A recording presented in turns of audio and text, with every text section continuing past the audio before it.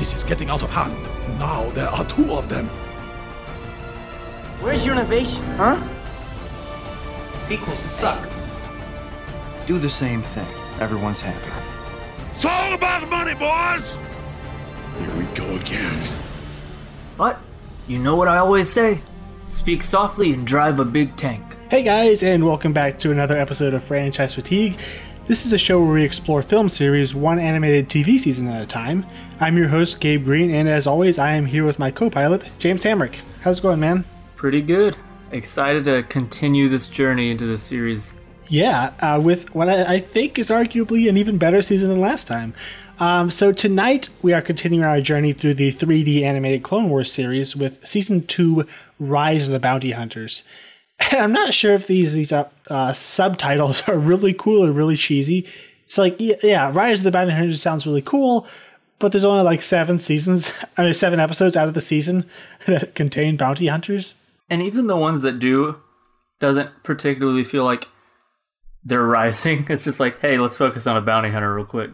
Like, it doesn't feel thematically. I guess just having Cad Bane somewhere in your show means you could just call the whole show Rise of the Bounty Hunters, and yeah, I'll go with it. You call it Rise of Cad Bane. That is true. All right, but before we get into that, I want to ask you guys, if you enjoy this show, to please go and rate and review us on iTunes and like us on Facebook.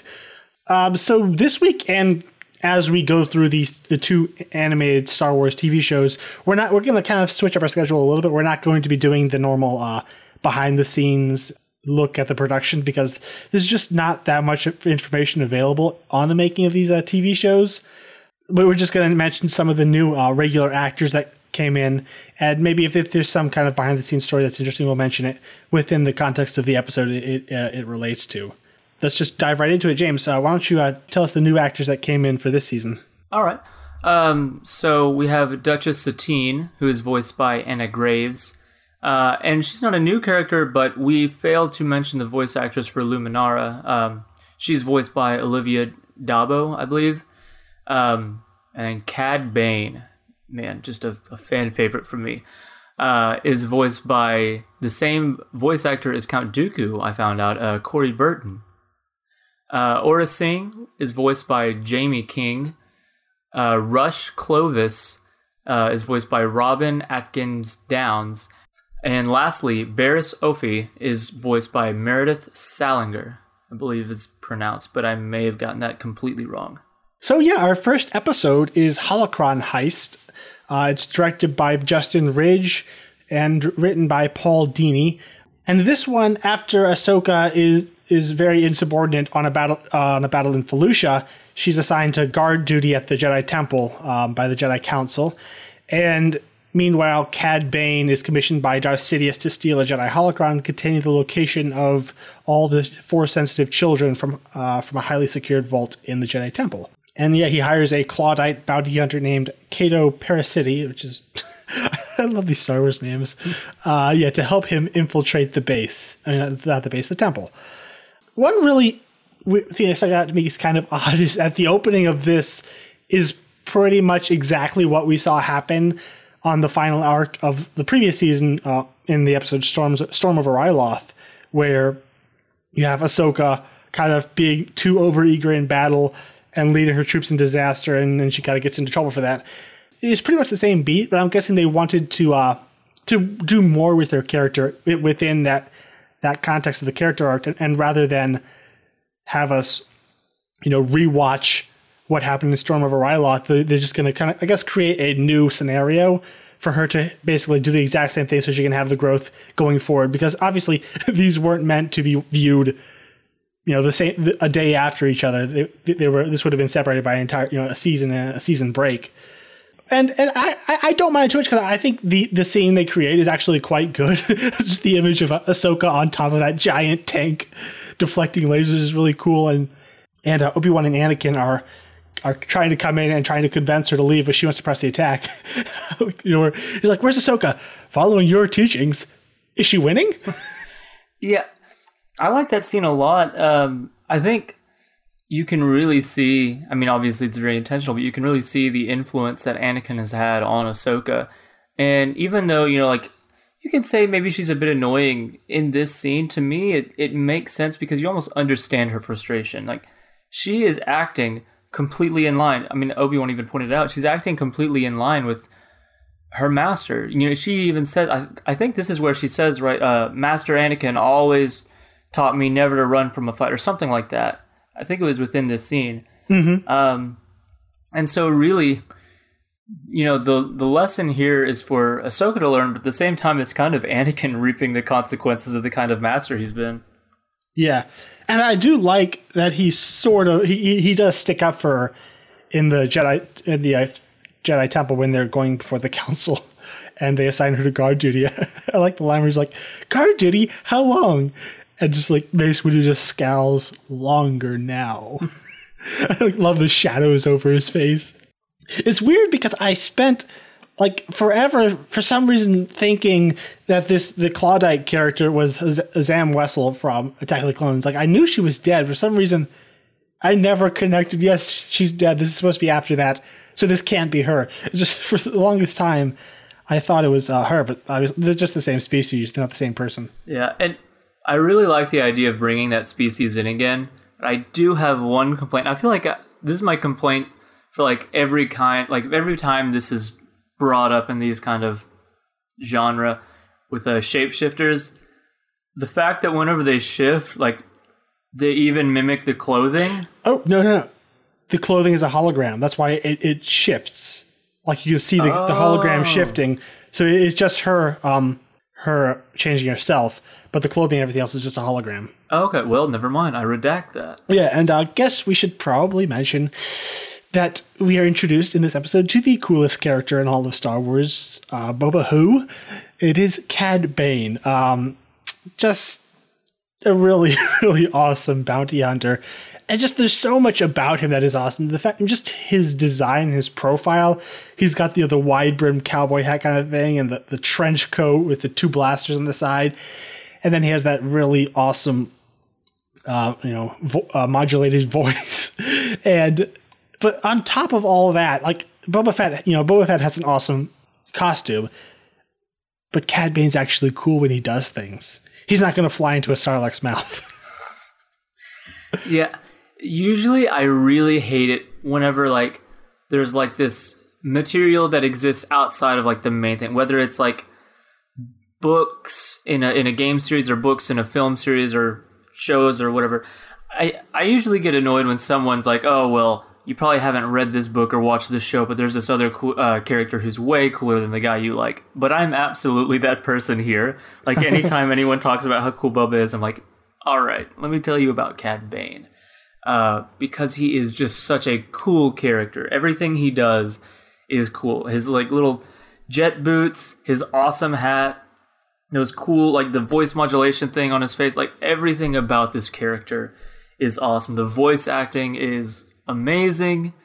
He's always going to be the coolest character in whatever room he's at. Yeah, and he's actually a real threat. Like, I do like how they have characters in here that can be an actual challenge to the Jedi, and I think Cad Bane's really at the top of the list, where he has all those gadgets and he knows how to use them to augment the fact that the Jedi have lightsabers in the Force. He's a physical threat to the Jedi, and that's really cool.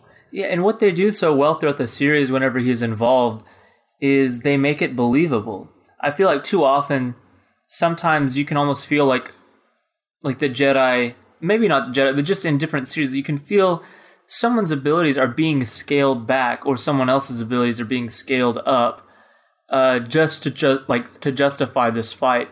But the way they have him fight with his gadgets and his own just, tactics and his intelligence, I never feel like I have to suspend my disbelief or that Obi-Wan is somehow less powerful than he should be or Cad is somehow more powerful. Like, it always feels like it makes sense in the context. And I'm not terribly familiar with Seth Green, but I'm aware that he's fairly popular. He voices Toto. Yeah, Cad Bane's very, very devoted, but unappreciated droid Toto 360. And I like how he's completely thrilled to be there. And all he wants to do is serve his master, and Cad Bane just could not care less. It's actually really sad because over the course of the episode, he becomes like super endearing to me. I love whenever he says, like, oh, memory malfunction, it's like, I have no memory of a malfunction. Wait, I have no memory of a malfunction. Like, he's so naive, but so inherently, like, likable. Even when he's, like, assisting the bad guys. I thought his ending and then he just blows him up. Such a sad ending. I guess another thing to mention about this episode is that it makes me like Madame Jocasta. She was rather annoying in Attack of the Clones, but I think she's pretty likable here. It's funny that you say that because literally the next thing I have in my notes is just take that, Jocasta. Yeah, I mean, I feel like it's such a small moment in Attack of the Clones, but Star Wars being Star Wars, every single frame of every single movie is overanalyzed. And so whenever that's all we had from her, even as a kid, I was like, this is Obi-Wan Kenobi you're talking to. But I think it's respect, old lady. Exactly. But I do think it's cool that they're bringing characters like that back and giving them more prominent roles. And it's cool now that, we only saw that little snippet there, but now we kind of see her more day-to-day activities and understand the function she serves. So, and again, I'm just going to say that throughout this whole series I love seeing these side characters actually do things and become characters. And in a weird way, you almost feel that in the films. Like, you project everything you know about them from the series onto their scenes in the movies, and this show does that so well. The plan, to me, is so cool. With trying to divert their attention and make them think, like, pretty much go through a plan that what they were actually after. It's also a really cool, like, heist plan or whatever, like stealing the data they thought they were getting. But it makes such sense because of how thought out that plan is, so that whenever he actually does get the holocron, the Jedi are like, wow, they definitely got the best of us. And so it's just cool that you can tell, like, a fairly fun little heist story within this 20-minute episode. Yep. And next episode is called Cargo of Doom. It's directed by Rob Coleman and written by George Christic and Scott Murphy. In this one, after stealing the Jedi holocron with all the locations of all the Force-sensitive children, Cad Bane kidnaps Jedi Master Bola Rapal, who's the only Jedi capable of opening the holocron. So Ahsoka and Anakin are tasked to go rescue him and capture Bane. But in a really, really gruesome scene, Rapal is tortured to death before they could rescue him. And so he has to set a trap to capture Ahsoka so that he can leverage her to force Anakin to open the holocron for him instead. And just going back to that, this is a kid's show. It's crazy. Like, after he dies, the guy's like just poking him with a shock stick, like just like jabbing at his limp body, like, oh well, I guess we're gonna need another Jedi. And yeah, it's gruesome. And it's so unflinching. It's like, well, he's dead. And then all of a sudden he sees the next two Jedi coming. He's like, okay, I still have this. Like, whether it's, blowing up his own droid who's so devoted to him, or, torturing a guy to death, he's just so nonchalant and unflinching about all of this. And he's heinous and evil and everything, but it's like, you still can't help but be like, man, this guy is cool. Yeah, beyond the look, beyond the voice, beyond all the cool gadgets and his fighting ability, like what really makes Cad Bane great is his ability to think on his feet like that. And he's always able to stay one step ahead of anyone, even Jedi as good as Anakin and Ahsoka. And they keep finding up with increasingly crazy and awesome ways to use the ATTE tanks. Like, we don't have landing craft. Well, let's just drop the tanks through space onto the enemy ship. Yeah, it's as awesome as it sounds. And I love that Admiral Yularen is just kind of forced into this situation where, like, the people running around and coming up with the plans is, like, to me, the perfect team of Anakin, Ahsoka, and Rex, where it's like one of the three of them can just suggest something crazy, and the other two will be like, all right, let's do that. Sounds awesome.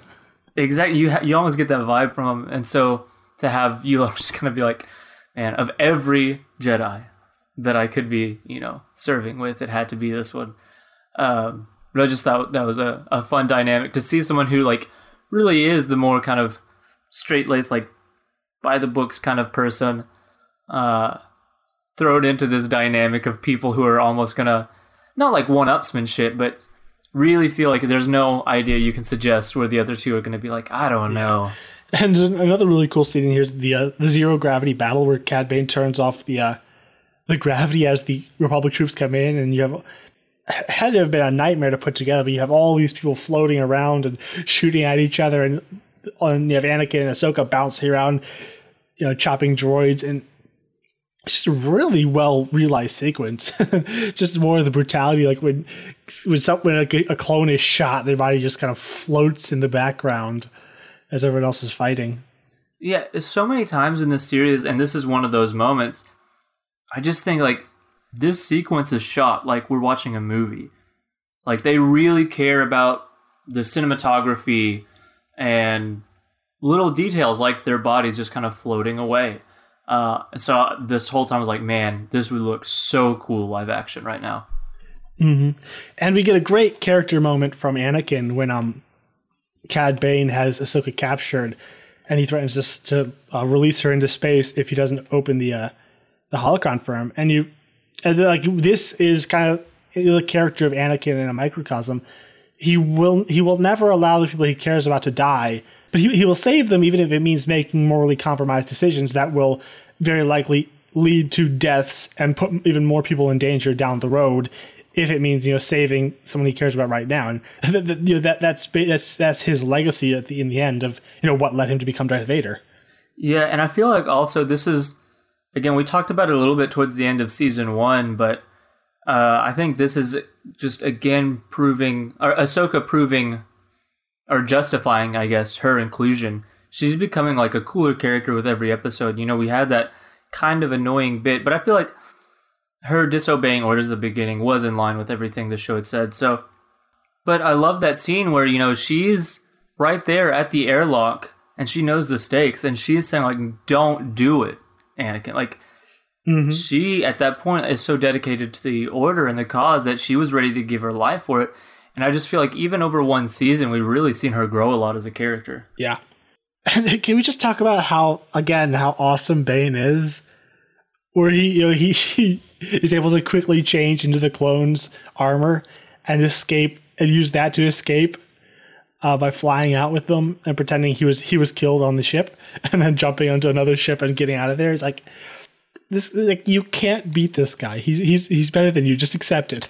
That's what's so cool. Like you think about that from his position, like he's fully dressed as one of them in a ship, like shoulder to shoulder with these guys, and then landing on a ship with an army of these guys, and he just plays it so cool. You can't help but wonder like what's his headspace at that moment. Like, I am the number one target on like the flagship of my enemy right now.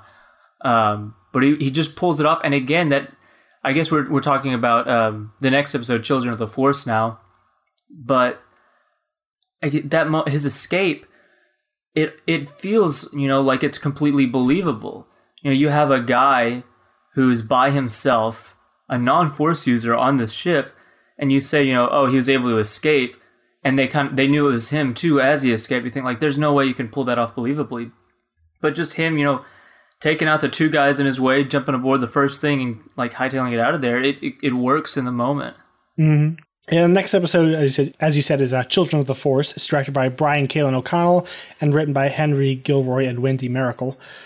So after Cad Bane escapes, the Jedi, they meditate together to try and they are able to detect the targeted children through the Force. Kenobi goes to Rhodia, but is too late. Anakin and Ahsoka set a trap on Naboo, which captures Bane. And then they all... Oh, gosh, the scene where they all interrogate him together is just... spooky. Yeah, but it's just great, such great filmmaking.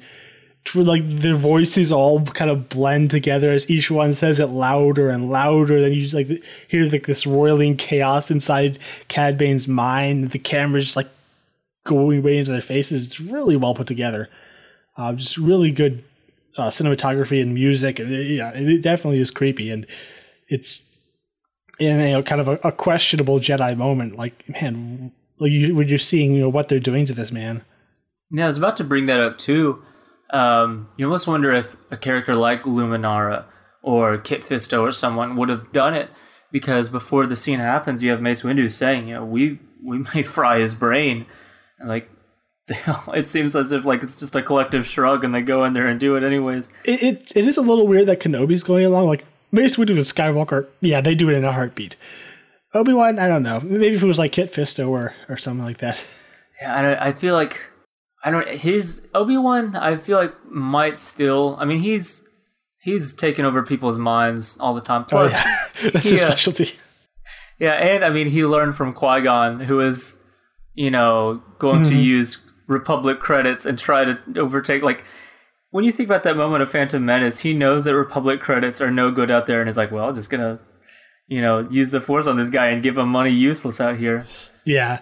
While Anakin and Ahsoka go to rescue the children on Mustafar, Obi-Wan and Mace Windu take Cad Bane to lead them to, I forget.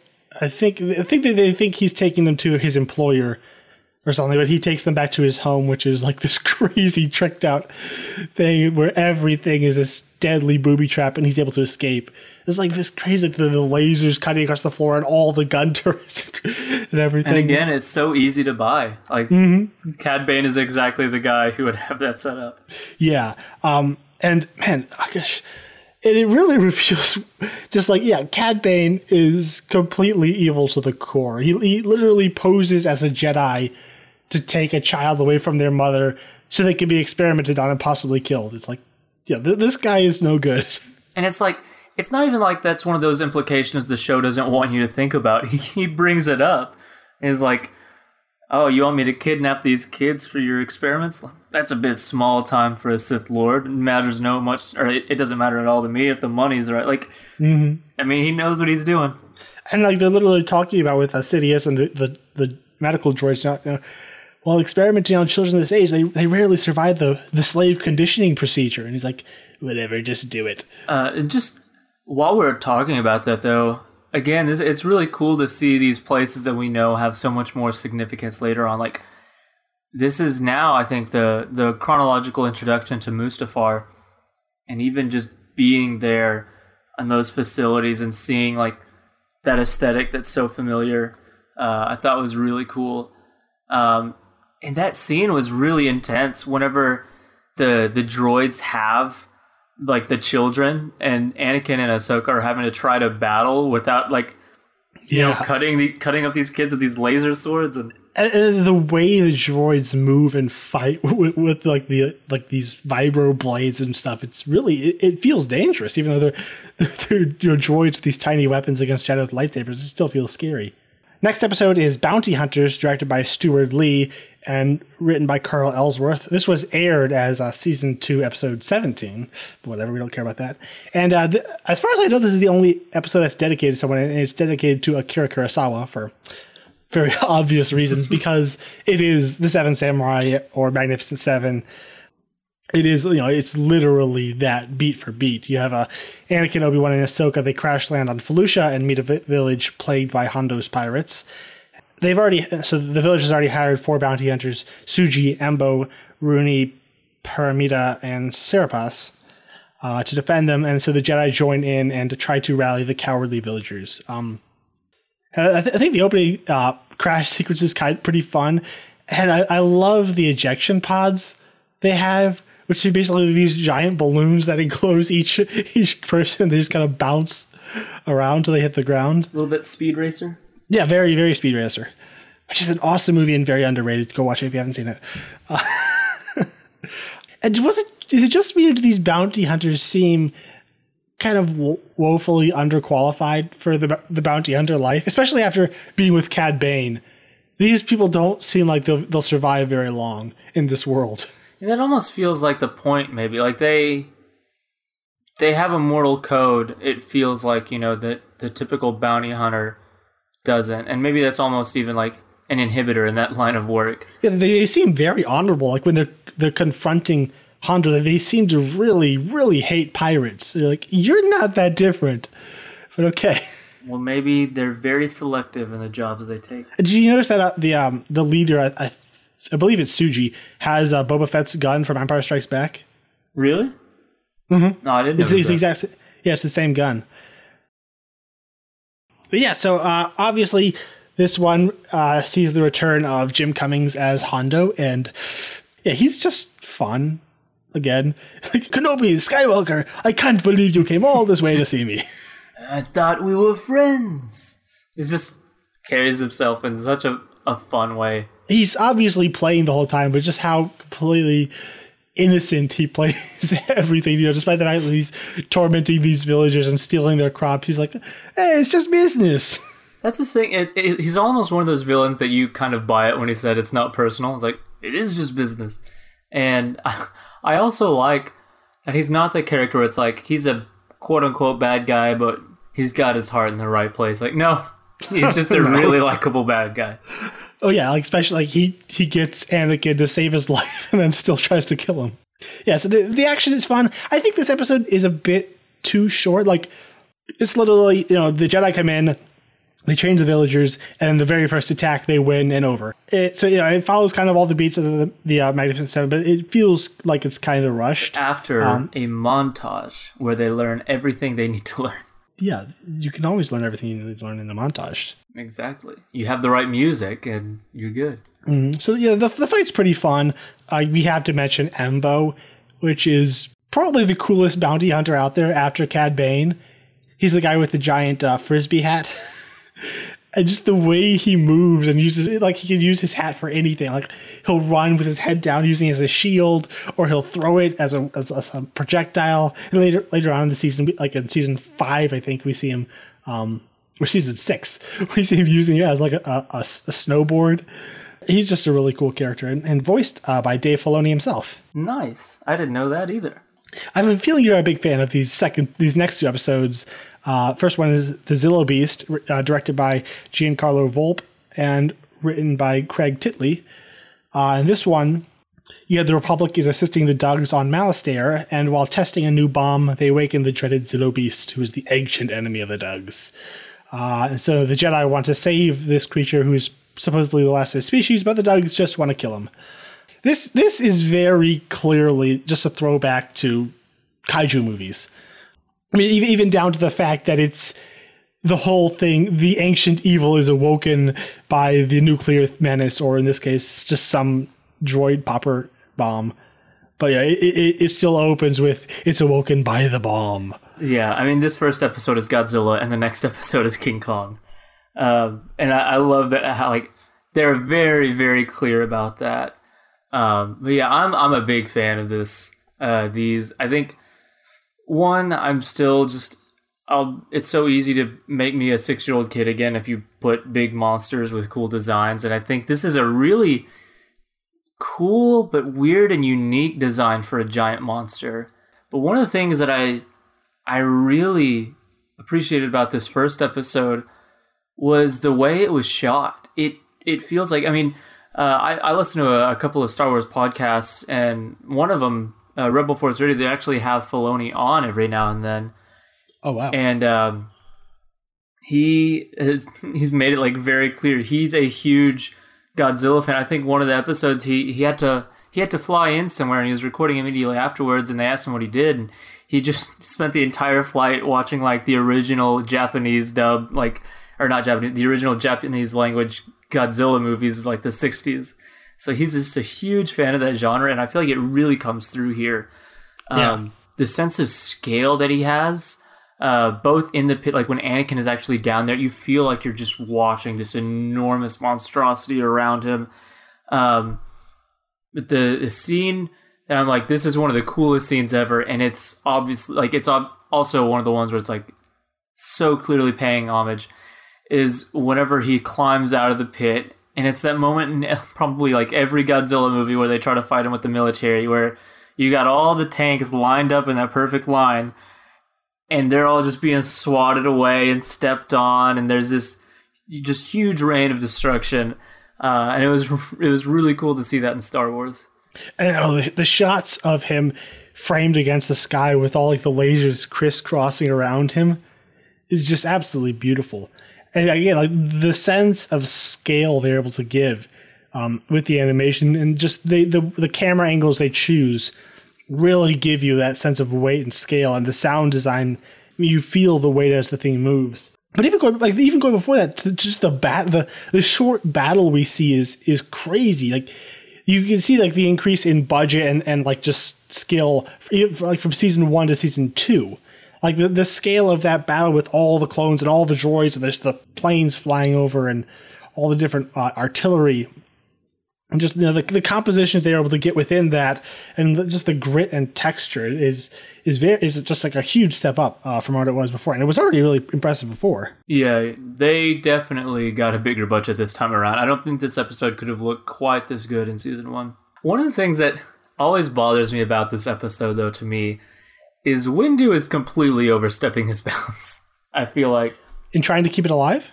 Well, and you have the Doug saying. It's pretty much a prophecy, as our ancestors foretold, this would come back. Like, we honor their memory by fulfilling this prophecy and killing the last. Like, for Windu, who's, like the Jedi have their prophecies, and those are to be listened to, and you're supposed to pay attention.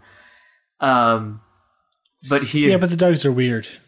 It just is like, the Windu is just saying, like, our prophecies, like, those are legit. Oh, you can talk about your ancestry. Then again, he's the one that doesn't trust the prophecies.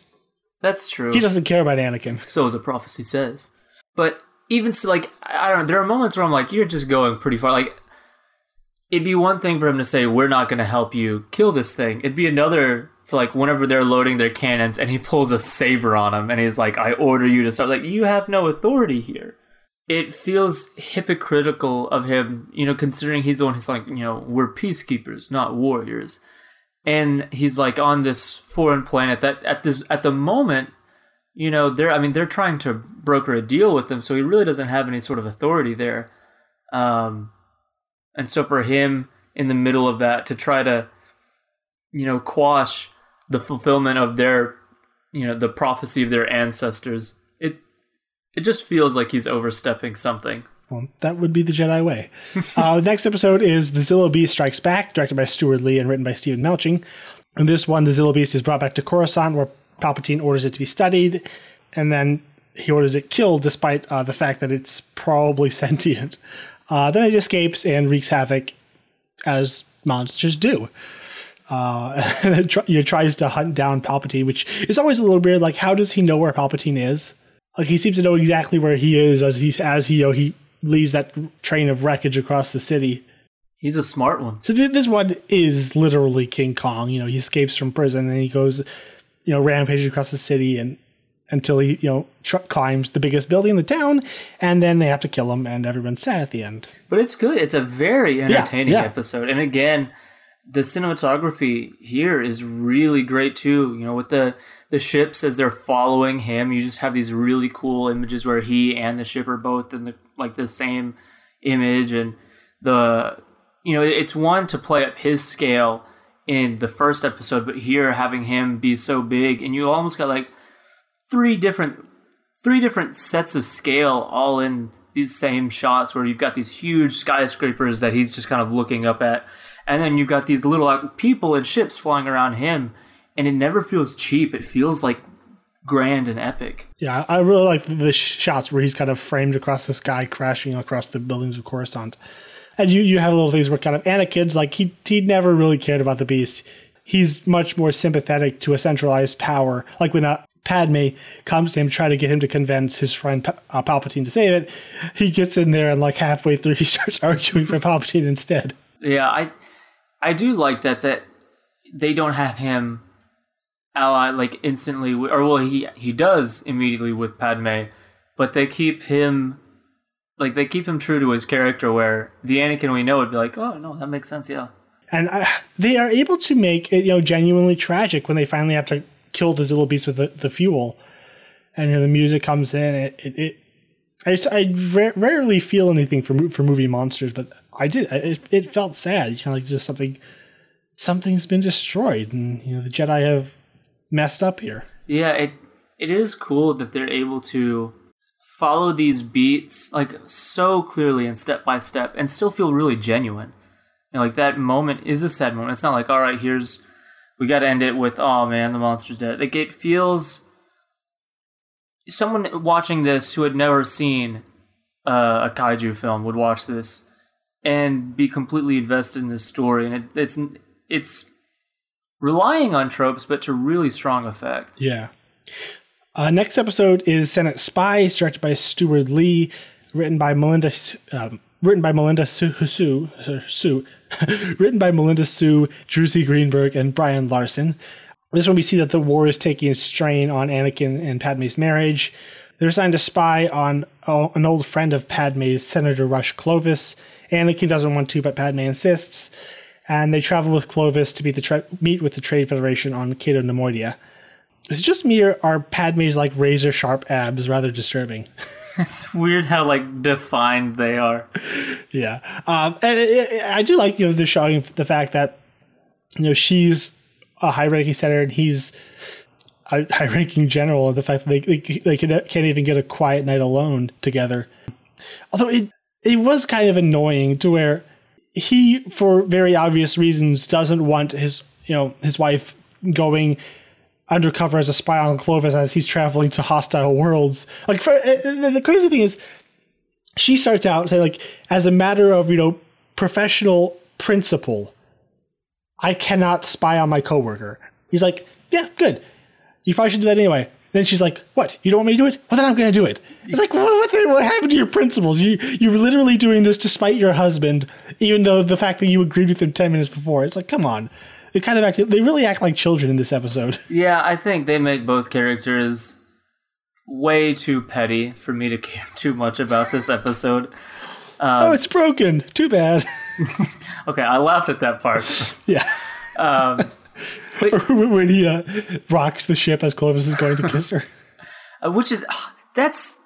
That moment, I know it's just such a throwaway moment, but that moment has always made me feel weird, where it's like, he's been subtly not so subtle, Clovis has, where it's, Clovis is a total sleaze. Oh, he's an absolute sleaze. But the thing is, he's doing it in that way where it's like, you can pretend to be above reproach, where he's like, oh, I'm interested in our friendship more than the anybody who has any sense knows what he's doing, but it's like he's saying things where it's like, on paper, he never did any of this. And then you have that one moment before there's been any sort of major connection. They're still on the flight there. He's like legit going in hard for like a kiss. It's just, and Padme, who's usually like this stronger kind of female character, is just kind of like sitting there uncomfortably. Like, if Anakin didn't rock it, was just gonna like, I don't know. That moment was always really weird to me. And so, are we supposed to understand that this is the guy that she was talking about in the field in Attack of the Clones? I don't think so. I think she says that. I think she says his name in that episode. That would have been a cool connection. That would have been cool. Now I kind of wish that's what it was. Because they obviously had some sort of relationship because of of all the liberties Clovis has taken. They obviously had some sort of rapport going on. Yeah. And I feel like they're definitely hinting at something that could have been romantic in the past. Oh, obviously. Oh, yeah. Clovis is still completely taken with her.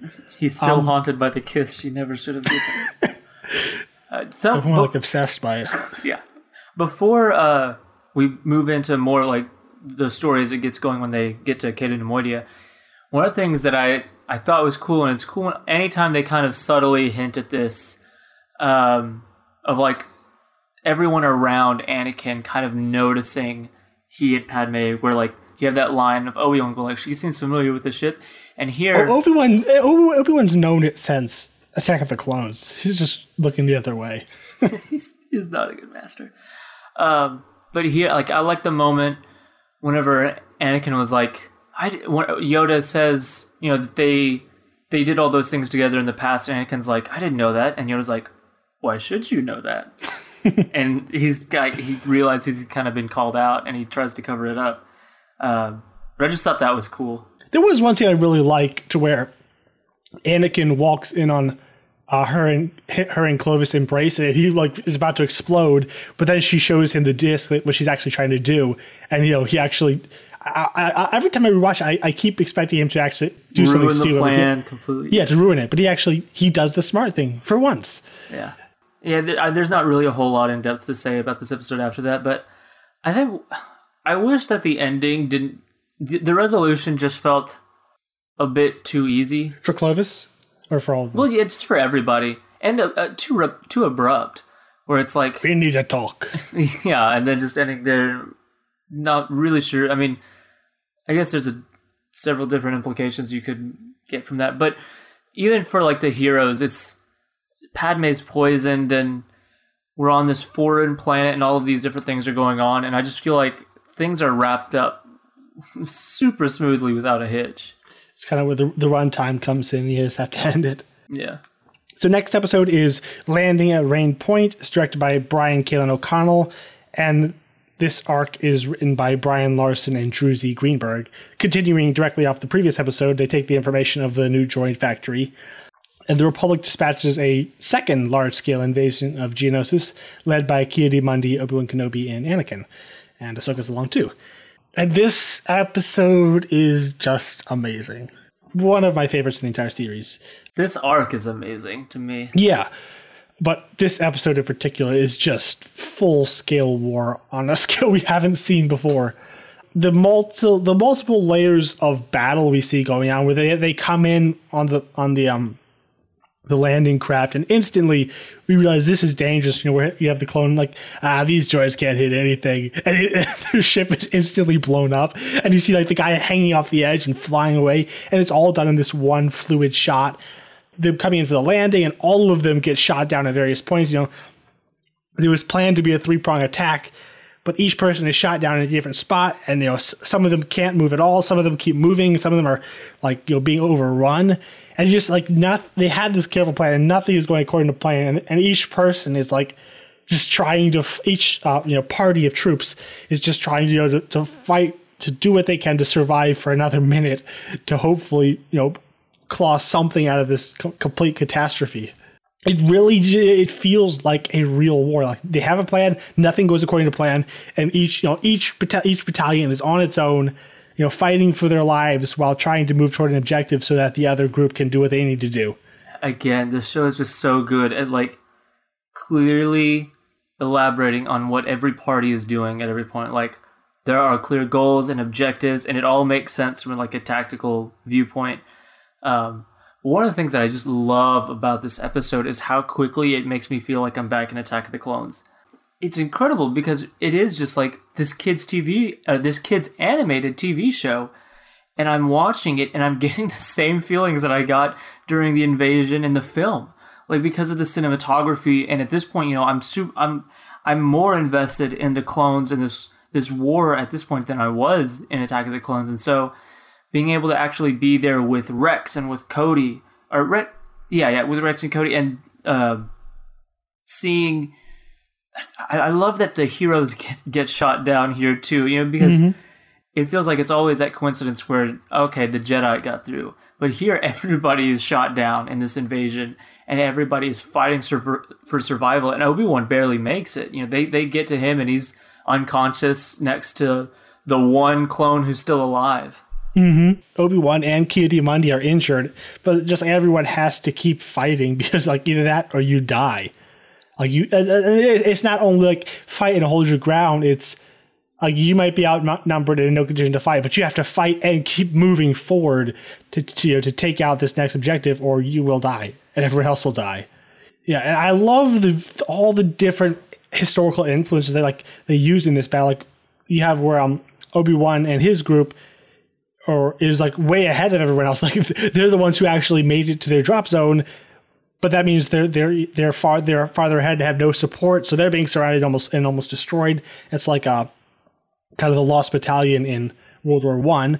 And then you have like the Dragon's Teeth, which are those metal structures that Ki-Adi-Mundi has to cut down so that the tanks can get through as he's going toward his objective. Those are like real things that the Germans used, which are basically like concrete pillars they would create to stop tanks on the European front in World War II. And then the caves are like the Pacific front. The Japanese are kind of like, they would like hide in the dark and just like swarm out and attack the Americans. And you have the flamethrowers, and I love how they combine like 3 or 4 different aspects of military history all into this one giant battle, and it all feels cohesive. Yeah, I completely agree. When you rely so much on history, you avoid feeling, too much like a movie cliche or cliches, and you're able to avoid mostly just style over substance, where it's both. It looks amazing, and again, it all makes sense. And then just cool little things like the clones that rescue Obi-Wan being Waxer and Boyle. Yeah, good to see them again. Yeah, it's cool to actually latch on, even beyond just Cody and Rex, like latch on to different characters and see them pop up again, because I don't think there's a lot of time they're even in it. And I know that, again, we'll see rookies later. It's really cool to experience this with other characters, because that's one of the things that make war movies so entertaining so often, is you have these characters that we care about. And so to ground all this really cool action with these familiar faces is, well, obviously they're going to be familiar. But it's really cool. And this is really cool wall covered in guns that Anakin, Ahsoka, and Rex have to take out. I love that after they plant the bombs, they just throw Rex off the wall and then jump off after we catch him.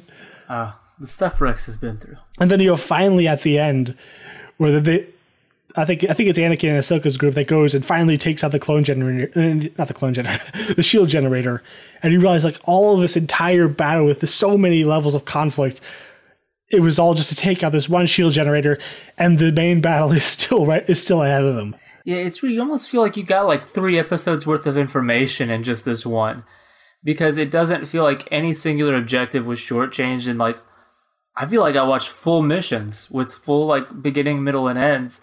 And what we saw start to finish was this huge, multi-layered and complex front, all in 22 minutes. And again, I feel like there's so many different things we're going to say that it's going to get so repetitive over the series. But again, like the fact that they could tell something this like grand and epic in a 20-something minute runtime is really impressive.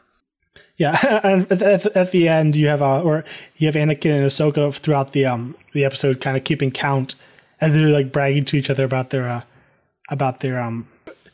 scores, and then Ki-Adi-Mundi's like 65. So what do I win?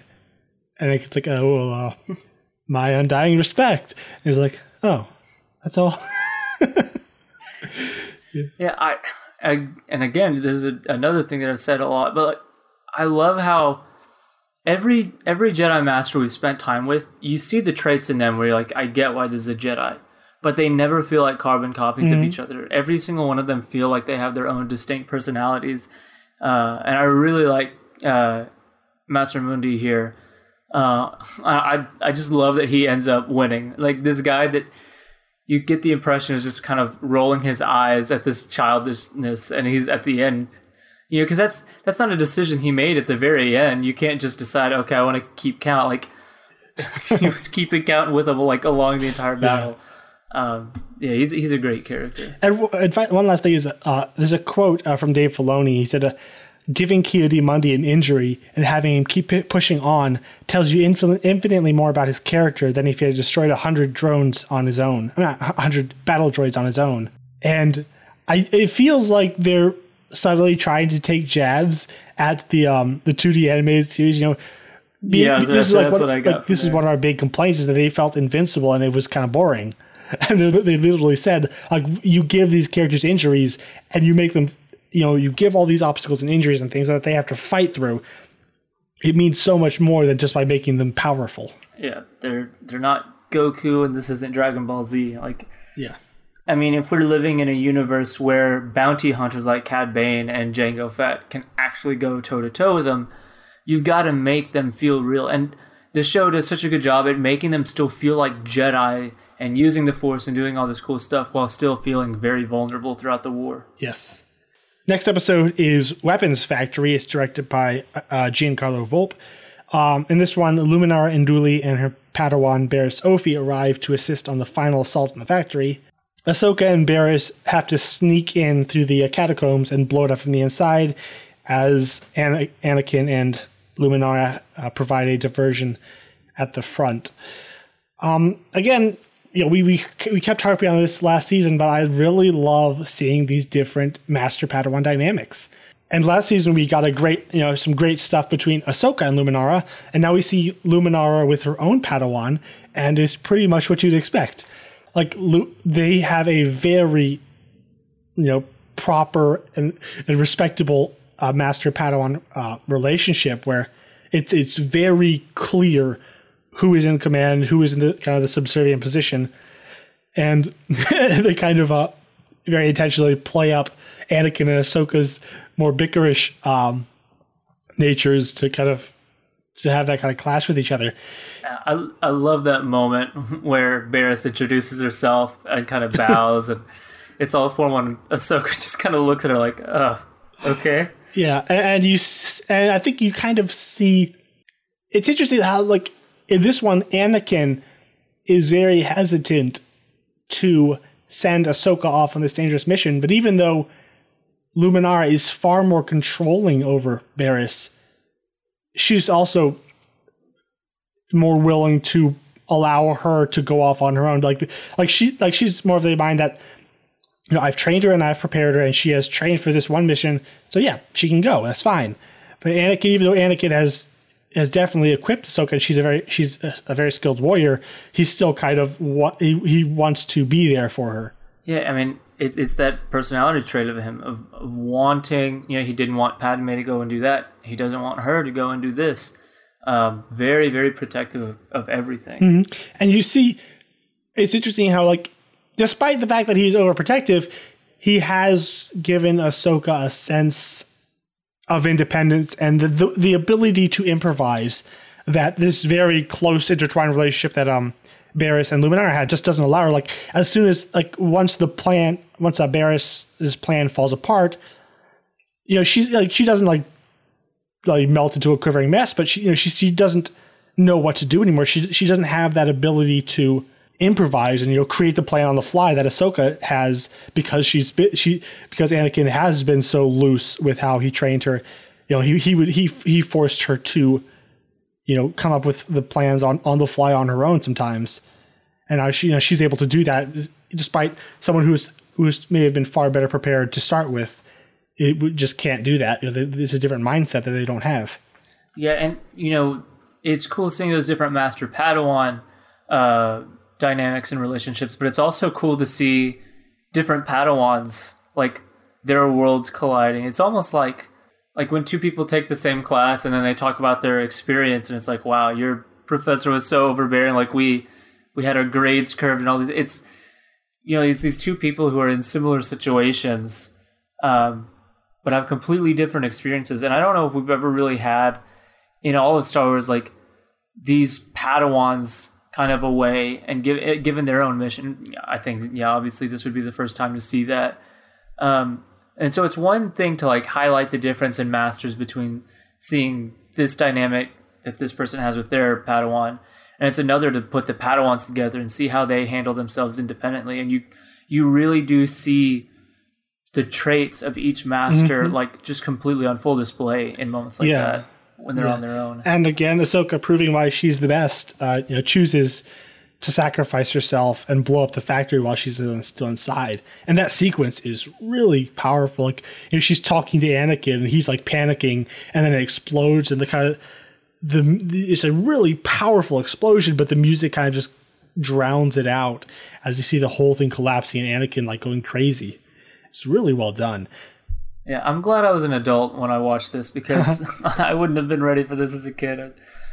I would have become far too attached to Ahsoka, and, like, they put her in stuff like that all the time where I'd just be having heart attack after heart attack. And then you have another. I think probably the best part about these different Master Padawans is when they're together and Anakin's just, like, going crazy. We have to go in. We have to try and find them. But, like, chances are they're dead. And Luminara's like, they're dead. I will mourn her, but I'm gonna have to move on. And Anakin's just like, no. He refuses to even accept the idea of death. It's not like, oh, they might be alive, we have to save them. For him, it's like, she cannot be dead, because that would be too hard for me to accept. And he would have been the same even if she was really dead. Turns out she wasn't. And it's interesting because, like, that attitude is what drove Anakin to the dark side. It was his inability to even accept the possibility of letting go. And Luminara is more cold and pragmatic about it, to where if it happens, she will let go. She doesn't allow herself to become that attached. However, it is Anakin's love for life that ends up saving Barriss and Ahsoka. But it's also what drove him to the dark side. I love how it gives you both sides of the coin, showing you kind of the pros and cons of each side and not giving you an answer. I was about to say, I love the nuance. It's like throughout the series and throughout just the scene in particular, where, you know, at the end, when Annie, like, you know, they've got them out of the rubble and everything's going okay. And you have Luminara who's still kind of like justifying herself. And I can't tell if this episode is wanting us to really agree with her in that moment or not, because and maybe it's again doing what you said, where it's like, it's not really saying agree with this person or that person. It's just giving you two different angles. But, you know, when you have her saying, I was prepared to let go, maybe it's just my personality trait, but in that moment, I'm just thinking like, no, it was beyond, you weren't just letting, like you said, you got that cold, pragmatic way of looking at things that, yes, keeps you away from the dark side. But I feel like it's almost encouraging letting go and complete and total lack of attachment. I don't think she's not genuine in that moment, but just her justification of not really going all in with him to help. But she, I love that she does when she realizes that they are alive. She goes right alongside Anakin. Like they could. There's so many steps along the way where they could have made her unlikable and made you hate her, but they don't allow that. Yeah, and that's why I think she's genuine. It's just it's weird. Not weird. I mean, I guess it's completely in line with everything they've said about the Order. It does, I guess, just highlight that the difference in how Anakin viewed it. I feel like, man, again, they should have called Anakin's fall like way ahead of time, because there's moments like this where he's doing things that kind of fly in the face of their tenets. Well, the Jedi Council was probably just feeling guilty about all the things they were doing that were flying in the face of their tenets as well. That's true. So next episode is Legacy of Terror. It's directed by Stuart Lee and written, and this one has an additional writer, Eoghan Mahoney. In this one, Luminara pursues Poggle the Lesser across the desert, and I'm always a little confused as to why she went out kind of almost by herself. Like, you're on a hostile planet, at least take more than 5 clones, but okay. And so she disappears, and then Obi-Wan and Anakin have to go after her, and they follow her to caves underneath a Geonosis temple where they run into zombies. Oh my gosh. Who would have thought that we would have seen that in Star Wars? Yeah. And I like that this episode reminds us that sandstorms are very, very dangerous. So yeah, the temple is really creepy. I love it has kind of like an Egyptian look, and the Geonosian costumes are more Egyptian. But the whole thing is so spooky, even before we run into the crazy zombie bugs. This episode does a really great job of, building up that atmosphere and mystery. And I like how no one really knows how Geonosian culture even works. Like, legend says there might be a queen. Really, we don't really know. It's just these crazy bugs over here. No one's really even discovered what's going on. Yeah, I think one of my favorite things about this episode is just the aesthetic and atmosphere. To me, this time, and maybe it's just because like the queen herself in her design reminded me so much of it, but I really got like a Guillermo del Toro vibe with this entire episode. Like if you've seen Pan's Labyrinth, you've got that creature, like that head crest thing on him, very much reminded me of the queen here. Or maybe that was I can't remember if that's Pan's Labyrinth or if that's one of the Hellboys, but it's a Hellboy. Oh yeah, that Angel of Death thing. Yeah, that's it. It really reminded me of that. But even some of the weird out there moments of Pan's Labyrinth, I just felt like that really creepy but very big kind of design. Like, it's not subtle at all. With her, you've got that long.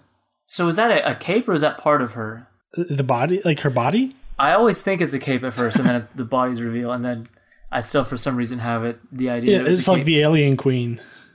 Yeah, it looks so creepy, and this whole episode, like so much of it, just takes place in the tunnels, and so the lighting is always dark, and the atmosphere is very oppressive, and it's cool because it's kind of like it's caught right in the middle of an arc but it's still, and it makes it's continuing on plot points and it's setting up future plot points, but it still feels very uniquely its own thing. Yeah, there's the zombie. I mean, the Geonosians are already really creepy. But when they're coming at you dead-eyed, like he like puts a hole, like a literal hole through the thing's head. The head just kind of comes back up, and they keep coming, and they're really scary because like they're like dragging clone troopers down these dark caves, and if anyone gets separated, they're dead. It really, this one has even the whole series has a great way of convincing us that there's actually a threat, but this one like even goes above and beyond in that. And then I love at the end when Obi-Wan, he's still the detective when they find out Luminara and the Queen is gonna put the brain bug in. He's like, "What do you think? They're going the nose to the ear." And Anakin's like, "What are you doing?" And I was like, "Whatever, fine, probably the nose." It's like it reminds me of like his demeanor in Dooku Captured, where Anakin's just running around on this like fleeing from a giant Goodark. And Obi-Wan's just kind of like nonchalantly joking with him the entire time, and can't help but feel like that was the exact same demeanor he had when he fell into that pit of Goondarks that he mentioned in Attack of the Clones, where it's just, I'm not even going to worry. I think we even brought it up in one of the very first episodes with the hidden enemy. Whenever they take on Ventress, he's going to do whatever he has to do, and he'll probably joke while he's doing it. I love his character. Yeah. Fun fact: it's the clone actor D. Bradley Baker who voices the Geonosian Queen Karina. Huh. And I like how in the end when they escape, the whole thing kind of blows up and collapses back into legend. It feels a lot like you're watching Indiana Jones or The Mummy or something. Next episode is Brain Invaders, directed by Stuart Lee, with the additional writer Andrew Kreisberg. This one you have Barriss, Ophi, and Ahsoka are assigned to accompany a medical supply ship heading to, but the crew is taken over by brain invaders and they are forced to fight for their lives. This whole arc is really crazy. Like the first one is like this classic noirish romantic espionage thing. Second one is full on war. Third one is like straight horror. Fourth one is like sci-fi horror. They're all one connected arc, but each one is a completely distinct genre and style. Yeah, and like I said, the last one kind of gave me Del Toro vibes. This one, at some moments, I feel like, did they bring on Ridley Scott as a consultant? Because there are moments where I just getting major like Alien and Prometheus vibes. The scene in particular, and I think it's a combination of just the way it's shot and the music. But whenever he comes in, he like lays out all the eggs. And the worms come out, and it's not a quick thing. It's not like we see his eyes and we see the egg, and then we cut. It's a very much like a Ridley Scott thing to do. And we just dwell on that scene, and there's no dialogue, and we watch the eggs hatch. We watch them crawl. Like the camera pulls out. We see everybody sit up in unison. It's such a creepy scene, and it lasts long enough to really have this spooky atmosphere. And I love like the subtle creaking noises as they kind of stand up after they've been taken over. And there's a brief conversation between Ahsoka and Barriss, where Barriss is becoming worried that maybe the Jedi are losing their ideals and by becoming warriors and tools of the Republic rather than, keepers of the peace. And that might be important later. Even beyond just like that good bit of foreshadowing, I like that conversation a lot, where they talk about like, what do we do? We have this ideal that, we are keepers of these. We're not warriors. And yet that's just become so intrinsically linked with what they do now, that now we have these Padawans who don't even know, like, because, they've became Padawans in the midst of a war. It's like they don't even know what Jedi life looks like outside of it. And you almost get the feeling that even the Masters are kind of losing touch on what we are outside of war. Yeah, like I think Barriss is a little bit older, but Ahsoka, she became a Padawan long after the war had started. Like I think Barriss probably had been a Padawan a little before, because she seems to feel the difference. But for Ahsoka, this is what Jedi life is. Yeah, so this episode is pretty much Invasion of the Body Snatchers. You have a lot of that theme of paranoia and distrust. Like it's not about outright terror. It's more that kind of creeping terror, like you see in the Thing, where you don't know who to trust, you don't know who your friends are. They look like you, but they're not like you. It always bothered me that the fact that they just go ahead and kill the clones. Like these are you know these people, you know all their names, you fought alongside them, and you know for a fact that they are not. This is not them. And like she refuses later on to kill Barriss, but she's the completely okay kill. Well, then again, it was Barriss. Did Ahsoka kill a clone? No, I Might have think just been it Barriss. was. Barriss is we know things about Barriss, don't we? So I know who you are, but it still bothered me in that Ahsoka wasn't disturbed. Yeah, she's just like, Trap would have never have done that. It's like, yeah, well, Trap's got a hole in his chest. Are you going to be sad at all? Especially considering, like, just the remorse she showed whenever she lost her own crew. Like, you definitely get the sense that she, like Anakin, like, really grow attached to her fellow soldiers and warriors. So that scene always feels a bit weird when it's just like, huh, that's weird. This isn't like him. He's dead. Oh, well. But some of the action in this episode, though, is really cool. And there's just one moment before we get like towards the resolution that I want to talk about. Whenever the clones first come in and start attacking them, the way Ahsoka jumps into the air and like pulls the table over as a cover, like while upside down in the like mid jump, is so cool. And I remember that's another moment where like, man, every episode they're just making me like her more and more. Mm-hmm. And that was just a really cool animation, the way it was just this one long fluid movement. And it kind of shows that she, more than Barriss, is kind of ready for the situation where Barriss just kind of has to wait for Ahsoka to do it and hide behind her. But Ahsoka's always on her toes, ready for things like that. Yeah, and I love when they finally contact Anakin and they have to go and try and interrogate Poggle. He won't talk. And then Anakin sneaks back in and force chokes Poggle till he tells him. And you have the Imperial March playing in the background as he's like torturing him. And then he walks out like, oh yeah, I found out what it is. That's like, man, that was a good bit of foreshadowing. One of the things that I loved about that scene was Anakin throughout the show sometimes feels almost more together than he is in the movies, even Revenge of the Sith, which takes place afterwards. But here, you definitely have it where I feel like if you were to try to stop him doing that and you told him, this is wrong, during that moment, he'd be like, I know and I don't care. And he would have kept doing it. Because he is a total pragmatist. He always has been. It's just that he's been fighting for the good side and he's trying to save life. That's his excuse. He's going to save Ahsoka. And he will do anything and everything to save the people he cares about. So most of the time, that will stay within the bounds of what is good and right because he wants to save people. Good, more power to him. But it's the pragmatism that underlies it all, and the total lack of any intrinsic morality. Like where he's never cared a thing about the Jedi Code. He's always just been in it to save, just to protect people. So as soon as doing evil becomes more, more conducive to saving the lives he wants to save, bring it on. Yeah, and it was cool. I mean, he just goes straight into force choking. Like right off the bat, and that's such a cool scene when we get the music. I think, isn't that the first time we hear it in the show?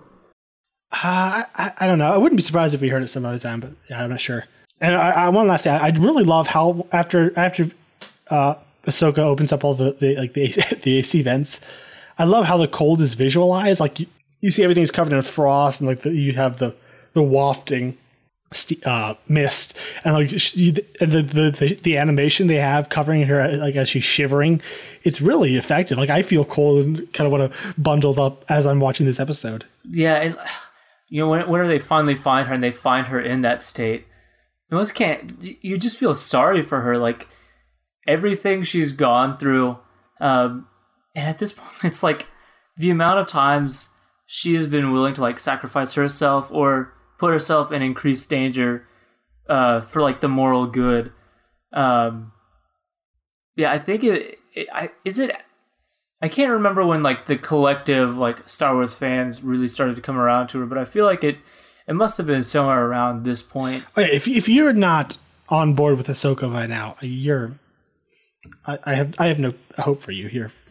you're lost. Yeah, at this point, she is just a fantastic character. And the last thing that I wanted to point out before we moved on to the next episode was, I know we say it all the time, like, this is a kid's show, but sometimes, man, I feel like it really pushes it, and which is, like, awesome for me, who, like, just takes it all in. But the moment where they hold the clone back against the wall and they just force the worm, like, to me, it feels like the more weird ritualistic portions of, like, the Resident Evil series. It's just, you've got this group of people acting in unison. It almost feels cultish, but that whole scene and having him be totally conscious and, like, fighting it throughout the entirety, it's just such an unnerving scene. Even as, like, a 23-year-old watching a kid's show, I'm still like, oh. That's gotta be all Lucas. Like, he knows who and what his audience is. Like you saw, like, later on when Disney took over with Rebels, they definitely made it more of a kid's show. But this is, Lucas knows that 90% of the viewing audience will be adults, so he's gonna play to them. And it works. I mean, I love every bit of it. Next episode is Grievous Intrigue by Giancarlo Volpe. This arc is by Druzy Greenberg and Brian Larson with Ben Edlund. In this one, Grievous captures Jedi Master Eoth Koth, and Obi-Wan, Anakin, and Adigalia go to rescue him over the planet Seleucami? Something. So this one is pretty much like completely action-driven, very simple premise. It's kind of... I think this one seems like it is very action-driven. There's not a lot of plot, not a lot of, like, thematic stuff to discuss, but I think it's quite fun. It's crazy. Like, Grievous literally sends a hologram message to the Jedi Temple. Like, no demands, no nothing. He's just going to taunt them and tell them that I've kidnapped this guy and I'm going to torture him.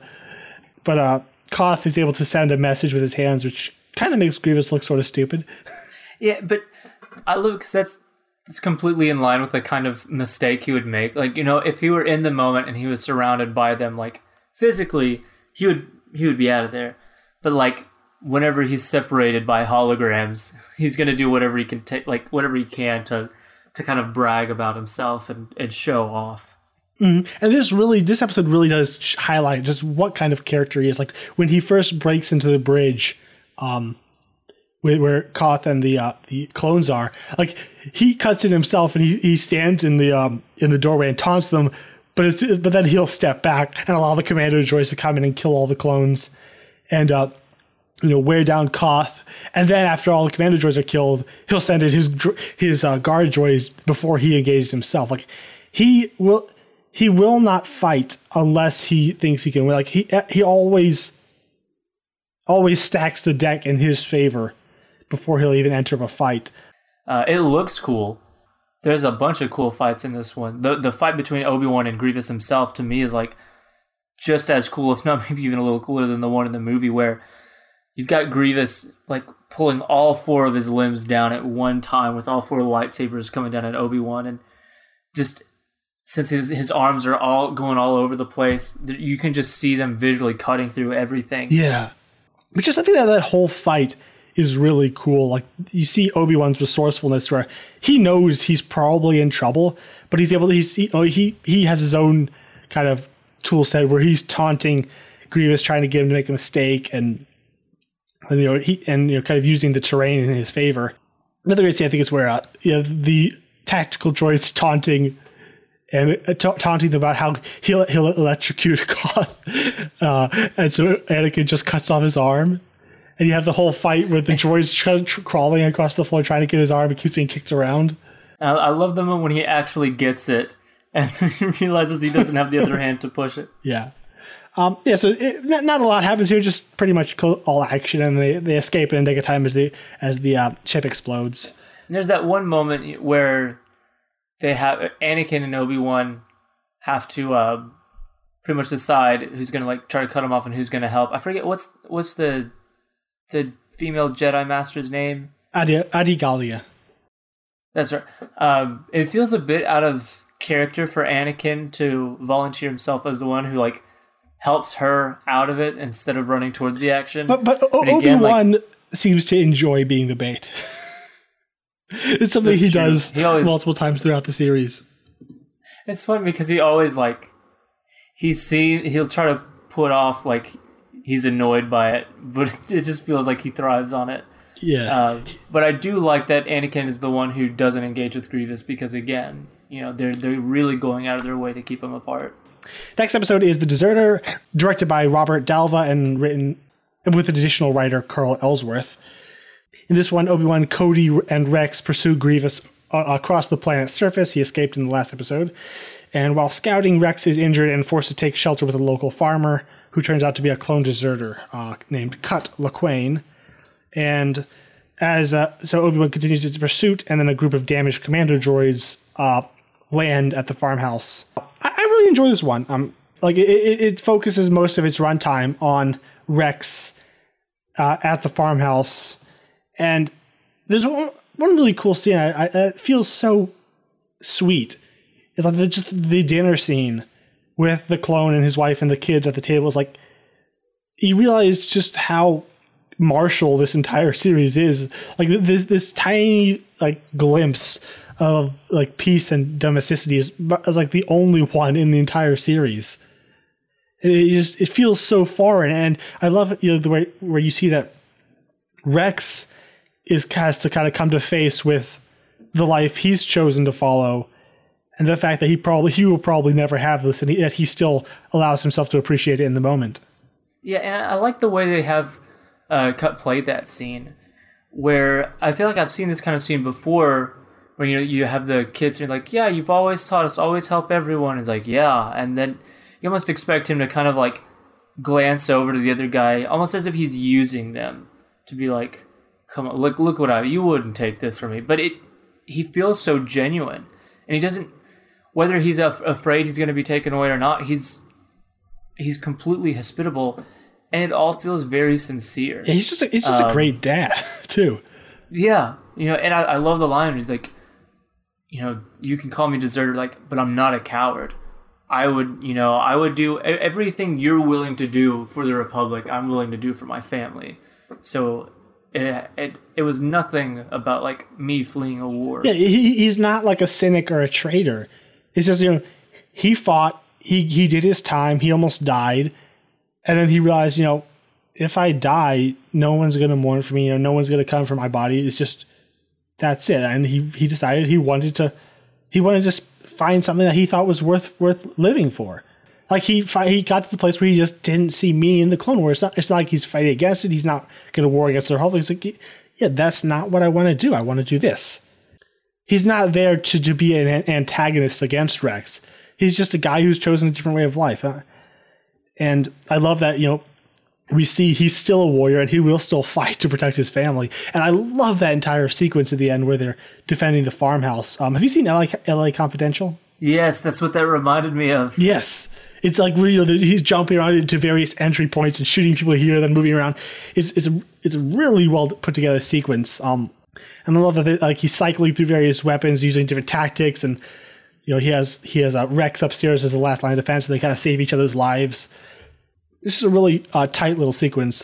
Talking about like the questions that it raises, like the desire for independence with clones. It's cool, like this is the second season now. Like both seasons have brought this up now at this point, and it was easier on Rex the first time because he was a traitor. I mean, he may have actually brought up solid points. But it's so easy to dismiss. Like it's easy to throw the baby out with the bathwater there because it's like, well, I don't have to listen to a word of what he said anyways. He just killed our brothers. And here, because of how sincere this guy is, and he's a good man who saved his life. Yeah, you have to give pause and think, oh, okay, so maybe there is credibility to this argument here. And it's just cool to see Rex see this for the second time and then actually be forced to try to reckon with the argument instead of given the opportunity of just easily dismissing it.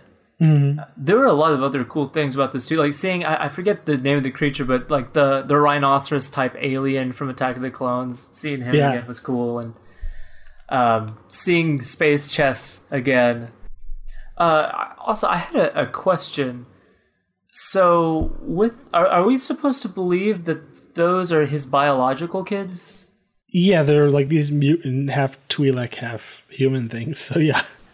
I think so. One of my only issues here is that I feel like that kind of messes with the continuity because I believe there's only supposed to be 3 years between Attack of the Clones and Revenge of the Sith, and they definitely seem older than 3 years old.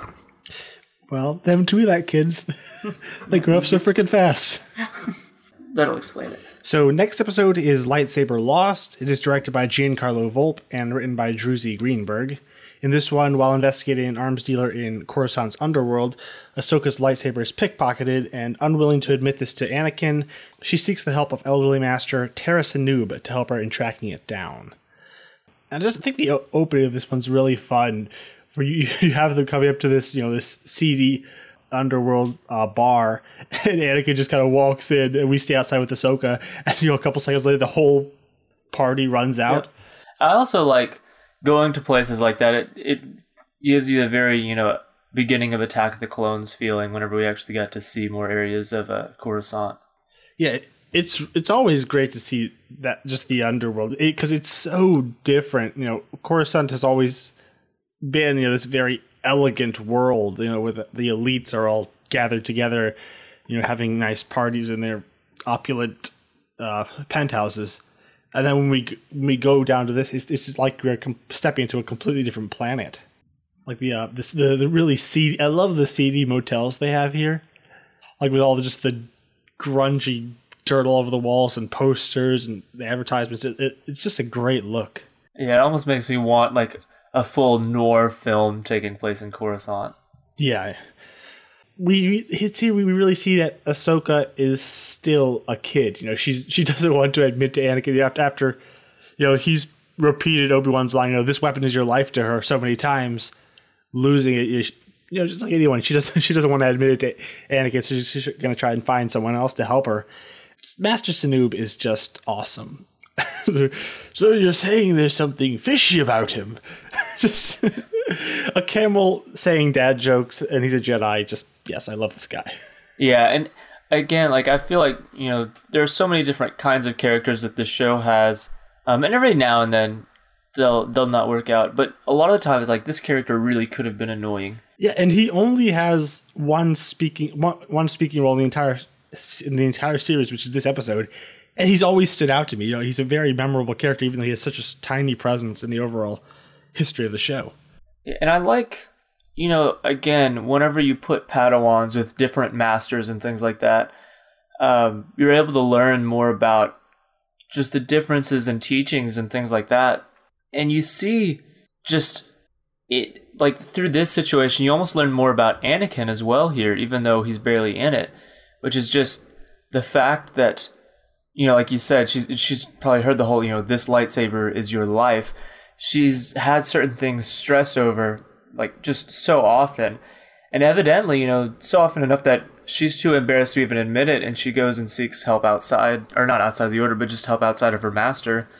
And so whenever he's actually having her slow down, it's like, yeah, this is, this almost is completely new from her. Like, considering she went from being her first day as a Padawan was to Anakin. She's never really had the opportunity to learn these kind of lessons from people like Master Sinube.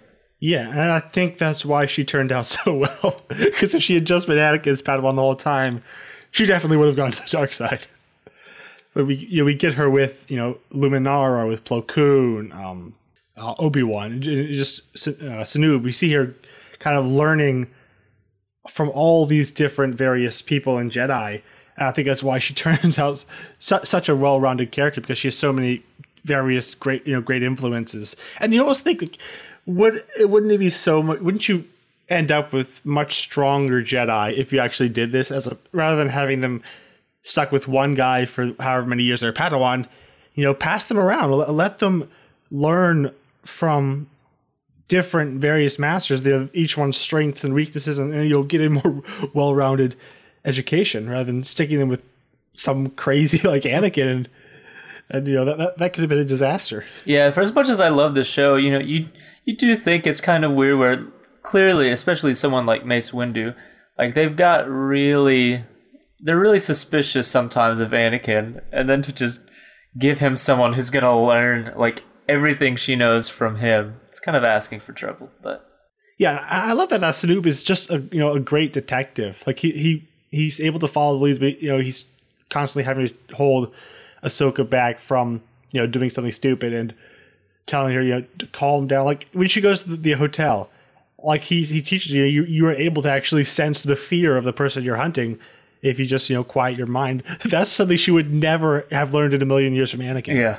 he would have just gone and kicked in every door until he found the person he wanted. Yeah, and what I like, this is where I feel like dynamics like this usually fall flat, which is the person that we're following is actually doing the right thing, and they're just like, oh, you young people are just too fast. You need to sit down. And like, a lot of the time they're just unhelpful. But here, he's not just saying, quiet your mind. You're just too busy. But he's saying like, no, there's a reason. Quiet your mind. It will help you in this moment beyond just like being more laid back. But you will actually be able to, to sense the fear. And he, even beyond that, like there's just multiple moments throughout the episode where he is actually the one following the leads. So yeah, he's just a really fun and useful character throughout the entire episode. Yeah, it's kind of like the turtle and the hare kind of thing. Yes, they find the person who was sold the lightsaber, but he's dead, and there's this woman in there who's saying that he was murdered and she was in hiding. And Ahsoka finds a Terrellian Django jumper. It's just a cool name. Very creepy design too. Yeah, and I love that she chases her all the way across the street, just like jumping across everything that can be jumped on. And then, like, I love the sequence where they're running across the signs and she's slashing them with the lightsaber. She goes across, and Ahsoka's like trying to scramble over them as they're falling. It kind of feels like some kind of video game or something, but it's fun. Yeah, it very much felt like a George Lucas chase to me. Yeah, and back at the hotel, you have Snoop obviously sees something is wrong. So I love how he just manipulates the situation to make the woman do exactly what he wants by putting the tracker on her, then kind of slowly starting to accuse her till she panics and runs, and he'll just follow her. And it's like such an above reproach way to like go about it too, where I feel like he's very calm and cool and by the books, but he's able to get the job done nonetheless, just through his own wits. So they catch up with him on the train, and then Ahsoka again runs off ahead. And I love, man, when they finally get to the end, and the door opens, and he's just standing there, and he pulls his lightsaber out of his cane and disarms her with one move, and then throws her against the wall. It's like, yeah, you're a total badass. I absolutely love you. Yeah. One mild complaint with this episode is at the end when they go to when he takes her to the young Padawans, and she tells her, pass on what you have learned.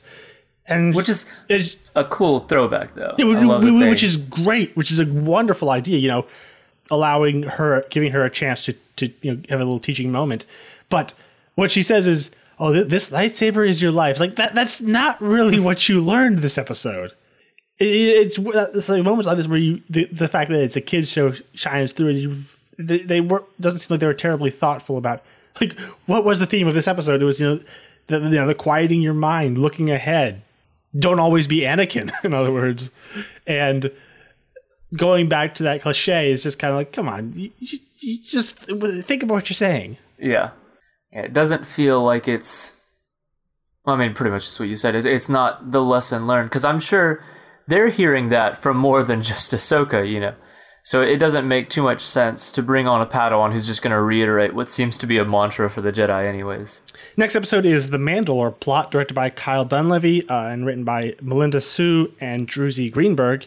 In this one, Obi-Wan travels to Mandalore to investigate Mandalorian attacks on the Republic, and he is met by an old friend, Duchess Satine, and together they investigate a Mandalorian terrorist group, Death Watch, which, if you want to gain the will of the people, that's probably not the best name, but it's cool. Yeah. I just love the design of the Mandalorian planet. Like the planet's surface is just like white desert. I guess it was supposedly destroyed in a war or something, so all life is living under these like giant glass dome cities, and once you get inside, everything is like perfectly symmetrical and made out of this blue glass. Yeah, and I'm always impressed whenever we can have a city that just looks almost completely unique and distinct. Just because, at this point, between fantasy and sci-fi, we've just seen like every kind of giant, metropolitan area imaginable. And so to get under there, and it almost looks like, mining and coming across like crystal formations. Yeah. And this is something that a lot of people got mad at. Apparently, in the EU canon, the Mandalorians at this time would have still been, a fiercely warlike people. And in the new canon, they were that crazy warlike people who went to war with the Jedi, but it destroyed them, it wiped out their planet. And sometime along the way, I'm guessing this had to have happened before Satine. They decided to, this warlike culture isn't working for us, so we're going to go to the opposite extreme and be pacifists and be completely neutral in this war. And so you have Satine, who's, I think, just a fascinating character. So she sees the flaws of the past, the fact that being completely crazy and warlike destroyed her people, destroyed her planet. So her solution is now to go to the opposite extreme, which is extreme pacifism, which is not the worst idea. I wouldn't call it extreme pacifism because she has armed guards and she will fight if a situation arises, but she wants her government to be completely pacifistic and not get involved in any war. But she's also very willfully ignorant of her own culture and doesn't even allow herself to think that there might be other people on her planet that don't share her ideals. Like, even in the face of obvious terrorism, we see a terrorist attack with civilian casualties, and even in the face of these obvious threats and the fact that her people are not 100% behind her, she kind of just has to hunker down and hide in that. No, we're pacifists now. This is what we are. We have to be this, as if somehow acknowledging a threat, I don't know, we'll make it more real than it already is or something. But it's really interesting to see how she's I love how they don't make her useless. Like when action comes, if she has to go save Obi-Wan, or later on in the Voyage of Temptation, where she's back to back with Obi-Wan with a blaster. She is perfectly capable. They don't make her unlikable. She's a moral, principled person, but they still are able to give her these real flaws. And I think it makes for a very dynamic and interesting character. Yeah, the very first time I watched this, I was kind of annoyed by her character, but finishing this arc and then seeing her later in the series, I think she's a really nuanced character. And some of the things that I found annoying, I found they were very intentional about, and there's reasons you have all of this. And I think it's so weird considering the kind of person Obi-Wan is and the kind of person she is. And I mean, obviously that's intentional because of how polar opposite they are, but their interactions in this episode to me are a lot of fun. Yeah, where especially we'll have to stand and fight, or in your case just stand. Yeah, to get, because we hear the sass from him to Anakin all the time, but there's almost a different layer to that here. But just talking about her, I do agree, on rewatches, I actually find myself liking her as a character a lot more than I did. And then just talking about this plot, again, I'll say it one more time, this is a kid's show, and we just saw, we're not even, it'd be one thing to just refer to acts of terrorism, but we saw a terrorist attack in this show. And then the guy jumps off a bridge. Yeah, and that's the part that really, I was shocked watching, because you even hear the splatter almost, the glass cracked around him. Yeah, this is very, very brutal. One of the things that I liked a lot about this episode, just beyond the characters, is the political intrigue here feels like it's well thought out. And one of the reasons that I thought that this kind of reform for Mandalorian culture must have happened before her is she feels like she's speaking on behalf of at something this principle that at this point has been well founded, and you can say maybe it's an arrogant assumption, but she's making the assumption that this is just everybody at this point. This is who Mandalorians are. This isn't something that we've just decided. And so to see a leader kind of have that mindset, and to see, you know, terrorist groups and all these mechanizations behind the scenes try to undermine that. It's just a really interesting premise. Oh yeah, and the overall arc over this series is really, really cool. It's where you have this terrorist group, Death Watch, who is basically a group of radicals who wants to return Mandalore to its warlike ways, has to essentially create enough conflict within Mandalore so that the Republic has to send troops in, which will then destroy their status as a neutral system that is standing outside of the war, in which case you will bring war to them, which will make the people hopefully then see the Republic troops as oppressors, and then they'll rise up and hopefully return to their warlike ways. It's like a multi-layered political plan, and so they have to discredit Satine and her pacifism, and they have to cause constant conflict within Mandalore, and to hopefully force the Republic to send troops in. It's just really, and it's actually a really smart plan, and it's really well executed throughout. And I just love going through all this crazy political intrigue. Yeah, and this is like the second time at this point that the idea of Republic occupation being something like looking at that in a negative light. Like, you know, we saw that in the Ryloth arc. Well, you know, with his line, you know, how soon after the occupation will it be before we're fighting you? And so, you know, that's very real world conversations, you know? Yeah. And so to have it here in a kid's show, no less. And again, it's handled in a way where I do think, you know, kids can kind of follow it and they understand based on the wording, but it still manages to not sound like super watered down. Like I said, it's very multi-layered. Their plan completely makes sense. So yeah, it's cool. And it also, I think it adds to the whole level of distrust that we see even in the films, you know, especially surrounding the Jedi, because at this point, the Jedi and the Republic are almost synonymous. And that's kind of another point that the show keeps bringing up is, you know, where the Jedi want to be viewed as something outside of the Republic.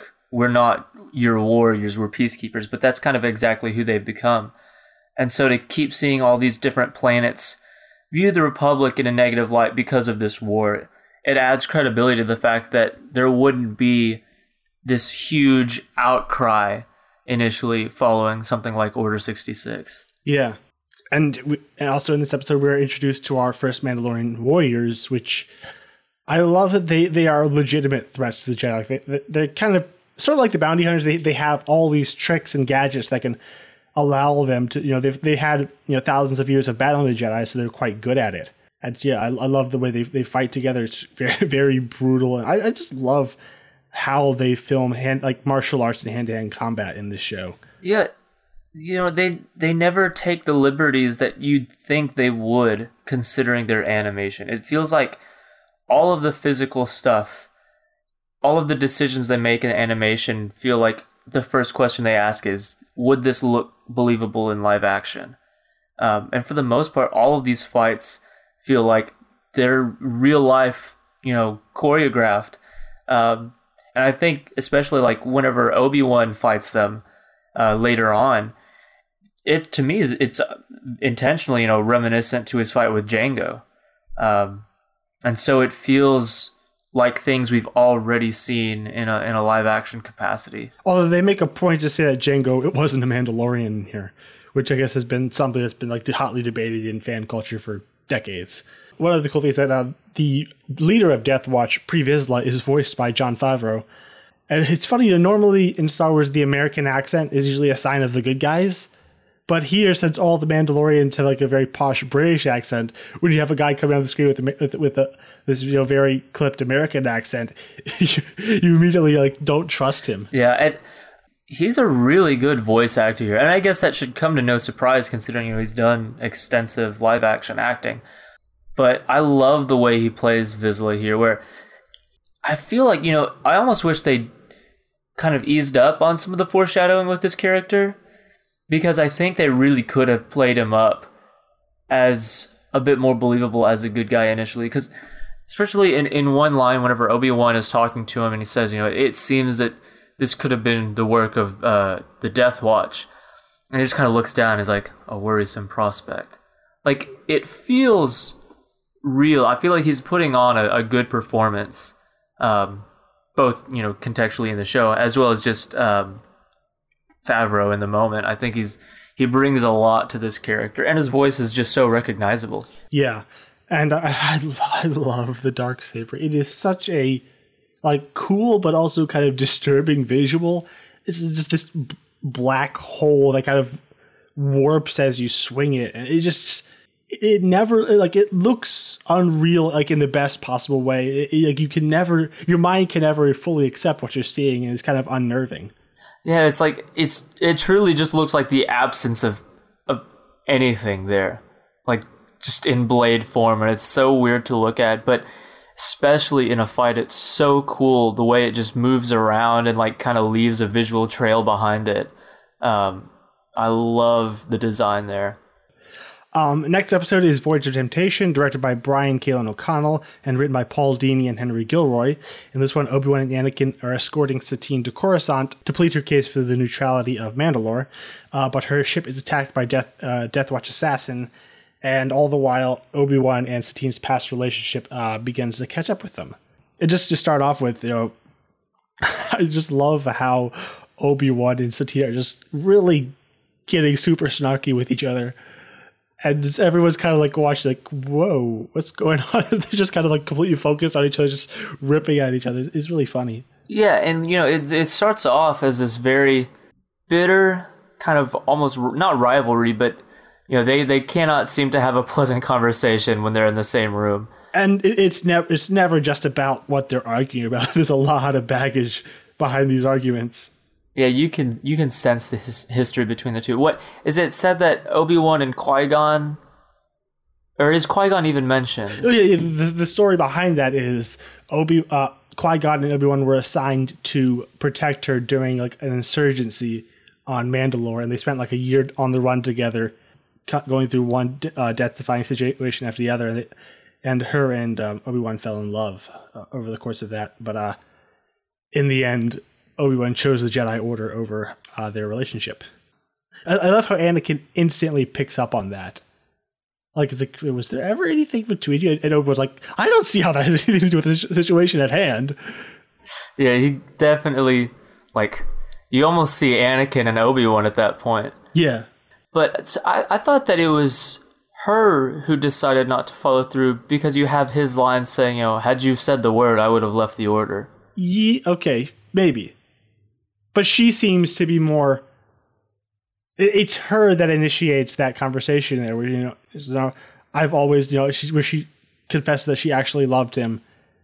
And it seems to be he's the one with hesitations. I almost wish we got even more from them. Because then you have the conversation of where you have Anakin and Obi-Wan in the cabin, and he's like, you obviously had feelings for her. Why didn't you follow that? And he's like, I know that, but I think he's talking about, it still haunts him, but he lives for the Jedi Code.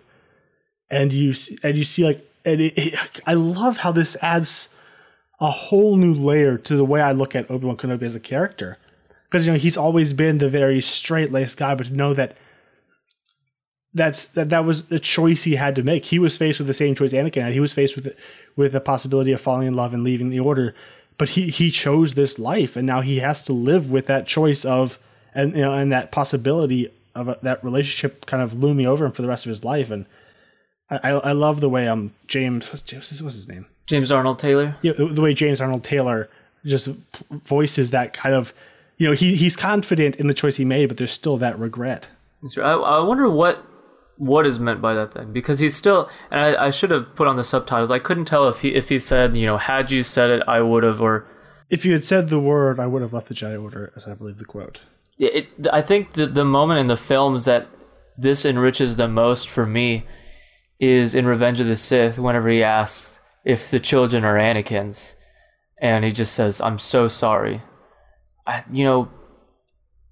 feel like he can relate, not to the prospect of children, but he can relate to their situation so much more now, knowing this. And maybe that's why he's so easygoing on Anakin's obvious attachment to Padme, is that he's ashamed of his own weaknesses in that area, or maybe he's like, well, I worked through it. Anakin will too as well, kind of thing. And here, it almost just seems like, maybe if I'm not too hard on him about it, maybe, I don't think that's it in the movie, but, it almost seems as if he's saying, if I'm not too hard on Anakin about it, he's not going to be too hard on me about it.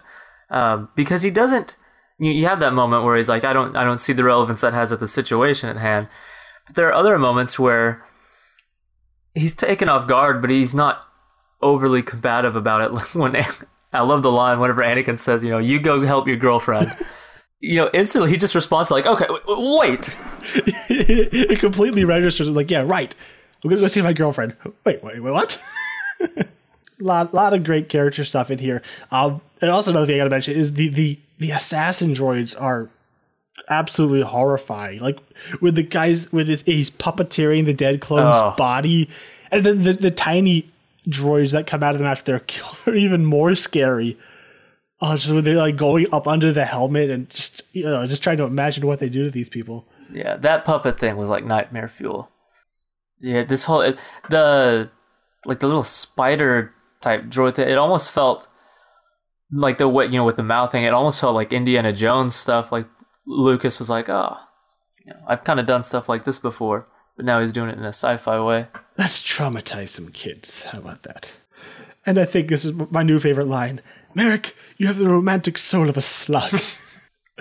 Yeah, she just gets a great moment where she is able to disarm him like in a second like that. And, again, they have all these chances to make her unlikable, to make her pacifism seem weak, but they always go the extra step to make her a legitimately strong and decisive character. I mean, she even says, the line, I'm not gonna not defend myself. Show that it's not just this. I don't believe in violence so much to the point to where, I'm gonna just stand there and get shot to death, which is almost what it felt like with the Lerman and the season prior. Yeah. But here she definitely seems, she retains all the principles that I think they had, while at the same time being a little bit more real world about it. And the line where Merrick is like, "Who will strike first and brand themselves a cold-blooded killer?" And of course, Anakin kills him. It's like, yeah, that's not terribly subtle foreshadowing right there. Yeah, even all the music, the Imperial March to boot.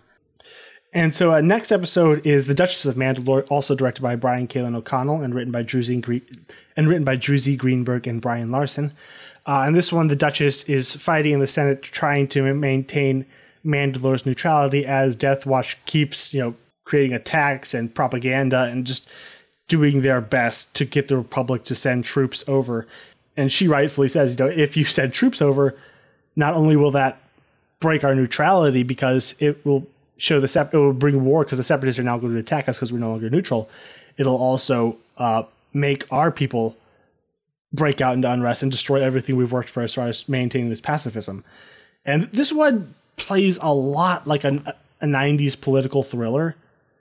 I mean, with just all of these layer upon layers of conspiracy and she assassination attempts, and she doesn't know who to trust, and you have is a point where she's falsely accused of murder and she's on the run, and it really has that sense of paranoia that you really feel in those kind of political thrillers of that era. Yeah, and because you kind of see the two sides of the coin that those movies usually have, which is the more action heavy moments of being on the run and things like that, while never really shortchanging the political nuance of the story. And I feel like, again, the Senate here feels like a fully functioning political entity. Having to expedite the hearing while she's not there, all of these different things happening. It feels like there's so many different things in motion, and every time something gets put into motion, it feels earned and it makes sense in the context. And I love that, up till now in this show, Coruscant has been safe. It has been the good guys. This is where you go to rest and recover after all the battles in the edge of the galaxy. But from now on, after this arc, Coruscant is just as dangerous underneath as anywhere else. And up to the Senate has been, obviously we know Palpatine's in charge, but it's been a force for good. But here we just see the rampant corruption, the fact that it might not even be your friend. You might have, it might be your enemy in this moment, and it really breaks our trust in democracy, in this system that we're supposedly fighting to defend. Now we don't even trust it. You're kind of paralleling Anakin's arc, so where it's causing you to question all your beliefs. And again, it doesn't feel like it's contradicting anything we've heard, though. This really does feel like it's Lucas expounding on ideas that he kind of planted in the films. And next episode is Death Trap, directed by Stuart Lee and written by Doug Petrie with Druzy Greenberg and Brian Larson. In this one, a group of clone cadets tour the Star Destroyer Endurance, on which Mace Windu is in command, and hidden among them is a young Boba Fett who is determined to kill Windu for that thing that happened with his dad in Attack of the Clones. And he's assisted by Aurra Sing and Bossk and a guy named Castus. I like this arc for what it does for Boba Fett. You know, obviously bringing him back into the story, getting us a chance to find out, how he went from this bloodthirsty, sadistic kid into a bloodthirsty, sadistic adult. Yeah, that was always my number one question. Get him, Dad! Yeah! So this is just more of a minor thing. Was it weird to you to have, like, the majority of them voiced by him and then one by D. Bradley Baker? So I'm assuming the one by D. Bradley Baker would have been the kind of the leader. Yeah, I didn't even notice. Huh? And that was I knew Daniel Logan, who plays young Boba Fett in Attack of the Clones, voices all the clone cadets. I didn't know D. Bradley Baker voiced one. Or is it a mix of the two, or is it just D. Bradley Baker? I think it's D. Bradley Baker voices like one of the 8 clone cadets, or however many there are. Interesting. I wasn't paying attention. I didn't notice. Oh, that's weird. For me, it sticks out so weirdly because I don't know, maybe it is just me, but it sounds just like a grown man trying to sound like a little kid. Huh. I didn't notice that. So in this one, you have Boba like sabotaging the ship. First he tries to set a bomb in Mace Windu's room, and then he blows up the main reactor.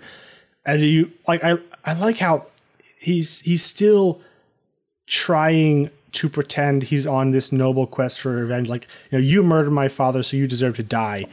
But he keeps making choice after choice that puts clones in danger, that puts innocent people in danger on this path for revenge. You just see like the slow kind of corruption of his soul happening. Obviously, he's also with a really bad person in Aurra Sing, who later gets pushed off a cliff. Yeah, so it's right. And yeah, so like we see. I love that he tries to maintain that no, I'm not a murderer. I'm just here for Windu. But then over the course of these next 3 episodes, he keeps making morally compromised choices that hurt other people. And you just see kind of the corruption of his corruption happening kind of at a realistic pace, where he doesn't start out as this evil kid. Yeah, I think they do kind of, well, really he wasn't a character very much in Attack of the Clones. And so it wasn't exactly a blank slate, but it is cool that they're able to take what little they had and actually develop a character around him. He's not in Rebels at all, is he? No. I wouldn't mind like new material, because by the time we last see him, I know this isn't his last arc in the series, but I feel like by the last time we see him in the Clone Wars, he still isn't the character that I think he is in the original trilogy. And I'm not the kind of person who thinks that every single moment for every single character has to be filled in, but that'd be kind of cool to see. Mm-hmm. But what they do with him here, I mean, I agree with everything you said. It is, you see that slow chipping away at who he is. Like, I don't think it's not genuine at all. I think he really does. He's put off by all this violence, and he finds it unnecessary. And I don't think it's a show at all, or that he's even trying to convince himself. But, just by allowing it to happen, and the fact that, he doesn't end up getting Mace, but he's involved in all these big plans, and you start to feel more like an adult. And these morally compromising decisions, or they're not even just compromising for people like Aurra Sing, they're just evil decisions, they get results. And so you see, if this is kind of what he's witnessing at this age, it's going to have an effect and turn him into the guy we know. Yeah, no one starts off, like Aura Singh or Cad Bane. They have to destroy themselves first. Next episode is R2 Come Home, directed by Giancarlo Volpe, and this one is with Eogan Mahoney, with Druzy Greenberg and Brian Larson. This one, after Boba Fett has sabotaged the ship and has crashed, Mace Windu and Anakin go to the crash ship for survivors, but are trapped by an explosion set by Boba, and R2 is left on his own to defend them and then go get help. One thing that really stuck out to me is the opening of this, where they're flying down through the crash zone, and it's this giant burning Hulk that's been crashed to the ground. It's really haunting, almost beautiful how it's envisioned, but also really creepy as they're kind of going through the innards of the ship, and they're finding dead bodies that have been executed. There's a really great atmosphere. Yeah, that's one thing. Even whenever their facial and animations and textures aren't phenomenal, these bigger environments I feel like are almost always beautiful. Whether it's the hauntingly beautiful, like in this case, or just this epic, grand thing like landing at Point Rain. But yeah, there's so many details, like the bodies, and even in the background, they draw attention to a lot of it. But I just feel like every image is so packed with something that kind of tells a story about it, and that's just why the whole image together feels impactful and haunting, like you say. This episode, I don't dislike this episode, but I think one of my issues with it here is that it feels filler, maybe. It feels like almost one of those stories you would hear in the opening narration or something. Well, you mean the first half? Yeah, just the idea of them spending so much of the episode trapped under and waiting on R2, because we go back, we see Boba for a little bit, and then we go back to Anakin and Mace for a bit, and then R2's kind of made a character as well. It just feels like a bunch of different actions that are happening, but I don't know, it's just this whole episode feels like it exists just to get to the next one. I get that. I think it does do some interesting things where you have Mace Windu, who just doesn't give a darn about droids, and he is very disapproving of Anakin's attachment to R2, and we get R2 a chance to prove why he's the best. I love the sequence where he's defending the bridge all by himself, hurling stuff down the shaft as they're trying to climb up, and then just it is really pushing it, but the way he takes out the Gundark is just awesome. I love the sound effects where he pop, the popping sound as the sucker sticks to the Gundark's head, and then the little twing when he sends the ship off and hurls it over to explode on a rock. They make it just believable enough that he could do this, that it works, even though they're definitely pushing it. But I think the comical sound effects and the reaction of the Gundark kind of sells it. Yeah, and again, it just, I think I can completely buy it within this universe, because I feel like that entire scene just has George Lucas written on it. Yeah. And so our next episode is Lethal Trackdown, and this one is directed by Dave Filoni. Aura Singh and Boba still have Admiral Killian and a couple other officers from the Endurance hostage, and they say they're going to keep killing them until Mace Windu faces them. So Plo Koon and Ahsoka go to investigate and hunt them down, and they uncover leads that lead them to Florum. Yay! Just some more Plo being awesome. Oh, and I'll say more Hondo. Oh yeah, that as well. But that always, that's just a given when he's on there. Yeah. Plo and Ahsoka are just a great team together. Because this one is kind of, they go to a couple bars and basically eavesdrop on some conversations until they find someone who happens to know someone who knows someone, and then leads them to Florum. But the real great part of this is when they land. And I love that Hondo he's like, I've dealt with Jedi before. I don't need you in my life. So yeah, there's a trap. Just so you know, leave me out of it. Yeah, this is a completely different side for him. It's cool to see him interact with people who aren't Obi-Wan and Anakin, because at this point there is a very clear and established dynamic between them, and it just seems like just mutually understood. But here, it's these kind of newer faces, and he, like you said, he's dealt with them at this point, and maybe he's not going to chance having that, weirdly friendly relationship almost that he has with them. So it's just, he, plays all his cards right there, and he's like, yeah, this is everything there. I'm doing this because I just want no involvement. And it's a different layer to him. Not that it contradicts him, but it is different to see this guy who's usually like all in on whatever's going on to just be like, I want to wash my hands clean of all this stuff. And I really love the standoff in the bar where each side is prepared and comes in with multiple contingencies. You have each person just takes the other side hostage, and they're kind of the standoff. And the way it all plays out feels really believable when just everything goes crazy. It never feels like any side has to take it easy for the other side to get away. It's just like it's just really well edited together. I think Filoni is really good at creating this kind of action sequence.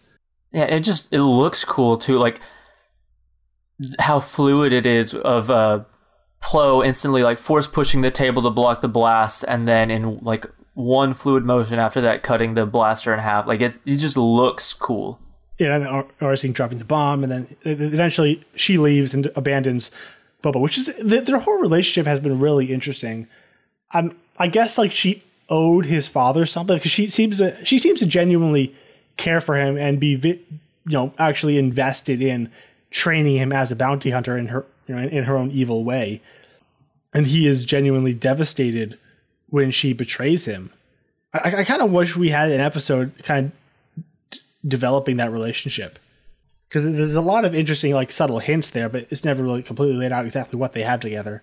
Yeah, and another relationship that would be funny to develop it out, although not as like pertinent to the plot. I love that there's a history between her and Hondo. I think Hondo has a history with everyone in the galaxy. Probably. One of my favorite lines of this entire season is when he sees Boba and he says, "Not mine, I take it."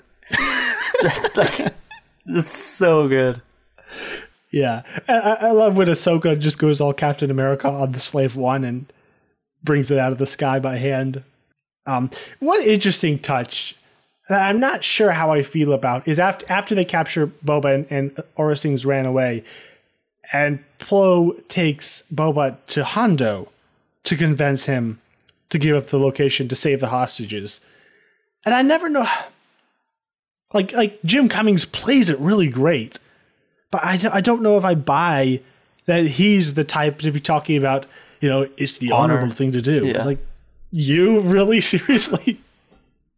I don't know. It just, it's a great scene, but it just feels a little off for him as a character. Yeah, I thought the exact same thing where, when he gets up close and he's like, "It's what your father would want." I'm like, well... His father was kind of a scumbag. Yeah, his father was all kinds of shady, trying to kill people in their sleep and all. And, I just don't feel... What does that mean coming from you? Because we haven't even really established your connection or relationship with Jango. And again, this show hasn't really given us any reason to think that he's one of just, just honor-centric kind of characters. So it feels like they're relying on that. To believe he's not. Exactly. And so it feels like they're relying on that trope, like, we're a thief, but, honor among thieves. I feel like for Hondo, it's like, I'll say and do whatever I need. But here, it seems like they're very much trying to play that scene as if he's genuine. And yeah, I'm not against the writing in itself isn't even bad. And the voice acting definitely is great. It's just, in the moment, it doesn't feel in line with everything else. And one last thing, I love when we finally get that confrontation between Boba and Mace Windu. He's like, you murdered my father, I'll never forgive you. And he just looks at him like, well, you're going to have to. And just walks away.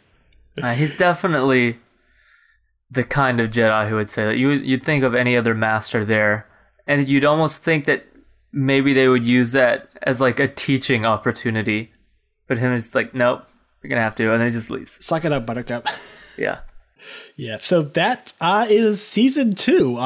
What are all your overall thoughts, and how does it compare to season 1? I really like it. I feel like, with things like episodes like The Deserter, where we continue the idea of clone independence, and then the Mandalore stuff where we talk about how there's a lot of there's a lot more nuance than we think in how the galaxy looks at Republican occupation and things like that. So I really love how they don't just try to ditch season 1, because season 1 was received okay, but it really wasn't an initial hit, I don't believe. It had its people who were going to watch it week to week, but I love that they really do continue to develop like all of their ideas from that one. I think I might actually still kind of prefer season 1, but to me, season 1 and 2 are very similar.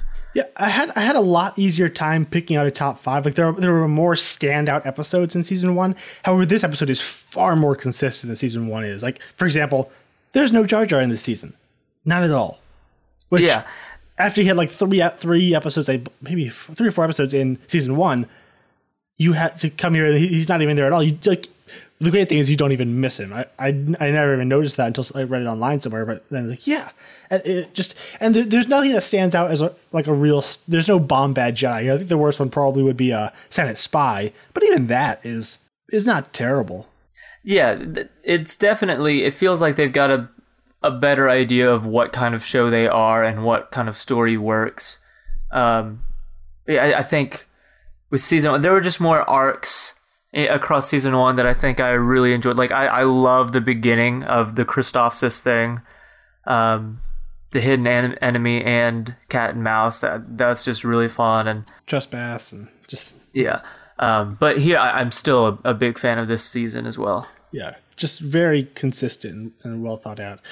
So what are your top 5 favorite episodes and your favorite arc? My favorite arc would be the landing at Point Rain. Geonosian arc. I feel like that's just probably understood. That's my favorite as well. I love it covers just 4 episodes. It covers 4 completely distinct genres without feeling like it's without giving you whiplash. And I'm iffy on the first episode, but the next 3 episodes are just so on point. Yeah. So number 5 would probably be the Mandalore plot. I really enjoyed that one. Although, well, actually, I would say number 5 would be the Zillo Beast, because I probably have more issues with that one than I do the Mandalore plot. But the visuals are just a lot of fun. Then number Zillo 4 Beast or Zillo Beast Strikes Back? The Zillo Beast probably. Although I enjoy both. I really wish I could just say both, because the reason I love both, like they both really play up the tropes to the kinds of movies that I love. But I think it's just because my favorite scene would be everything that happens with like the Beast in the pit and as it like the immediate aftermath of him emerging. And then for number 4, it would be the Mandalore plot. I really like how politically nuanced that episode feels, with it being the second time we've brought up that occupations aren't always looked at as in a positive light. And seeing Mandalore, I love the aesthetic there. And then looking at like being able to see more layers to Obi-Wan in his past is really great. Number 3 would be Holocron Heist. I love how well put together the plan is. I feel like from start to finish, you can really follow the logic of that entire heist sequence, and it's a lot of fun. And Cad Bane is just the coolest bounty hunter out there, bar none. Yeah, that would be number 3. And then I usually try to not pick multiple episodes from the same arc when doing like the top 5. But because of how distinct and unique all of the ones from the Point Rain arc is, I'm going to choose number 2 as landing at Point Rain, just because, I mean, it instantly took me back to the feelings I had during Attack of the Clones. Like the last sequence there, just... We're seeing cinematic epicness on full display. And again, there are very clear military goals there, and they all make sense. It's not just, hey, we're going to keep shooting at them until they stop. Like, there's plans put in place. And then number 1 would be Brain Invaders. I like what it does for Ahsoka as a character. There's just something really... it's just a strong visual image. That last moment with her holding Barriss, and they're both frozen there. And then seeing the sci-fi horror genre collide with like Star Wars brand of sci-fi is a lot of fun, and I love how just it feels very much intentionally like someone like Ridley Scott's brand of sci-fi horror with the aliens that go inside of you and control you, things like that. So just a really fun and really cool and visually striking episode. Yeah. So my top 5 in no particular order would be Cargo of Doom. This is where we just get to see Cad Bane go all out, and it's really clever seeing the ways he gets out of trouble, and I think there's some good emotional stuff with Anakin and Ahsoka. Also, the Mandalore plot I would add, I just really like seeing Obi-Wan and Satine's relationship. Landy at Point Rain and Brain Invaders are also my favorites, but since you already have them, I'm going to throw in Lightsaber Lost. It's just a fun little inconsequential episode, but I love seeing Master Sanub. And the final one would be The Deserter. This, again, adds in another cool angle to look at the clone troopers, and the last shootout is just awesome. Yeah, I wanted to include The Deserter as well. I love Cut as a character and how sincere he is and his dynamic with Rex. And I think it does a lot for Rex as a character too. So that was really close to being in my top 5. All right. So that was season 2 of the Clone Wars. Again, if you like this show, I'd like to ask you guys to please go and subscribe and rate and review us on iTunes. And then if you want to follow us, you can like us on Facebook, where there's Franchise Fatigue Podcast. And if you want to follow us on Twitter, we are there at FranchisedPod. And if you want to find our older episodes, you can go to franchisefatiguepodcast.com. And where can people follow you, James? You can follow me at Letterboxd. That's really the primary place outside of here. I've almost completely given up on actually writing extensive reviews on movies I see, but I'll try to get my quick thoughts down there. And then I'm still kind of just obsessed with lists, so you can see different rankings and all the movies I've seen and thoughts on them there. And I guess I should say my name there. It's J.L. Hamry, JLHAMRI. And I'm also on Letterboxd, and there's Gabriel Green. And if you want to follow me on Twitter, I am there as Gabe A. Green. So next episode, we will be back with season 3. Yet again, another season that is arguably better than the previous one. So, yeah. And one whose order is probably the most confusing, though. Yes. Again, it will be chronological order. So, until next week, we will see you in the next season. This effort is no longer profitable.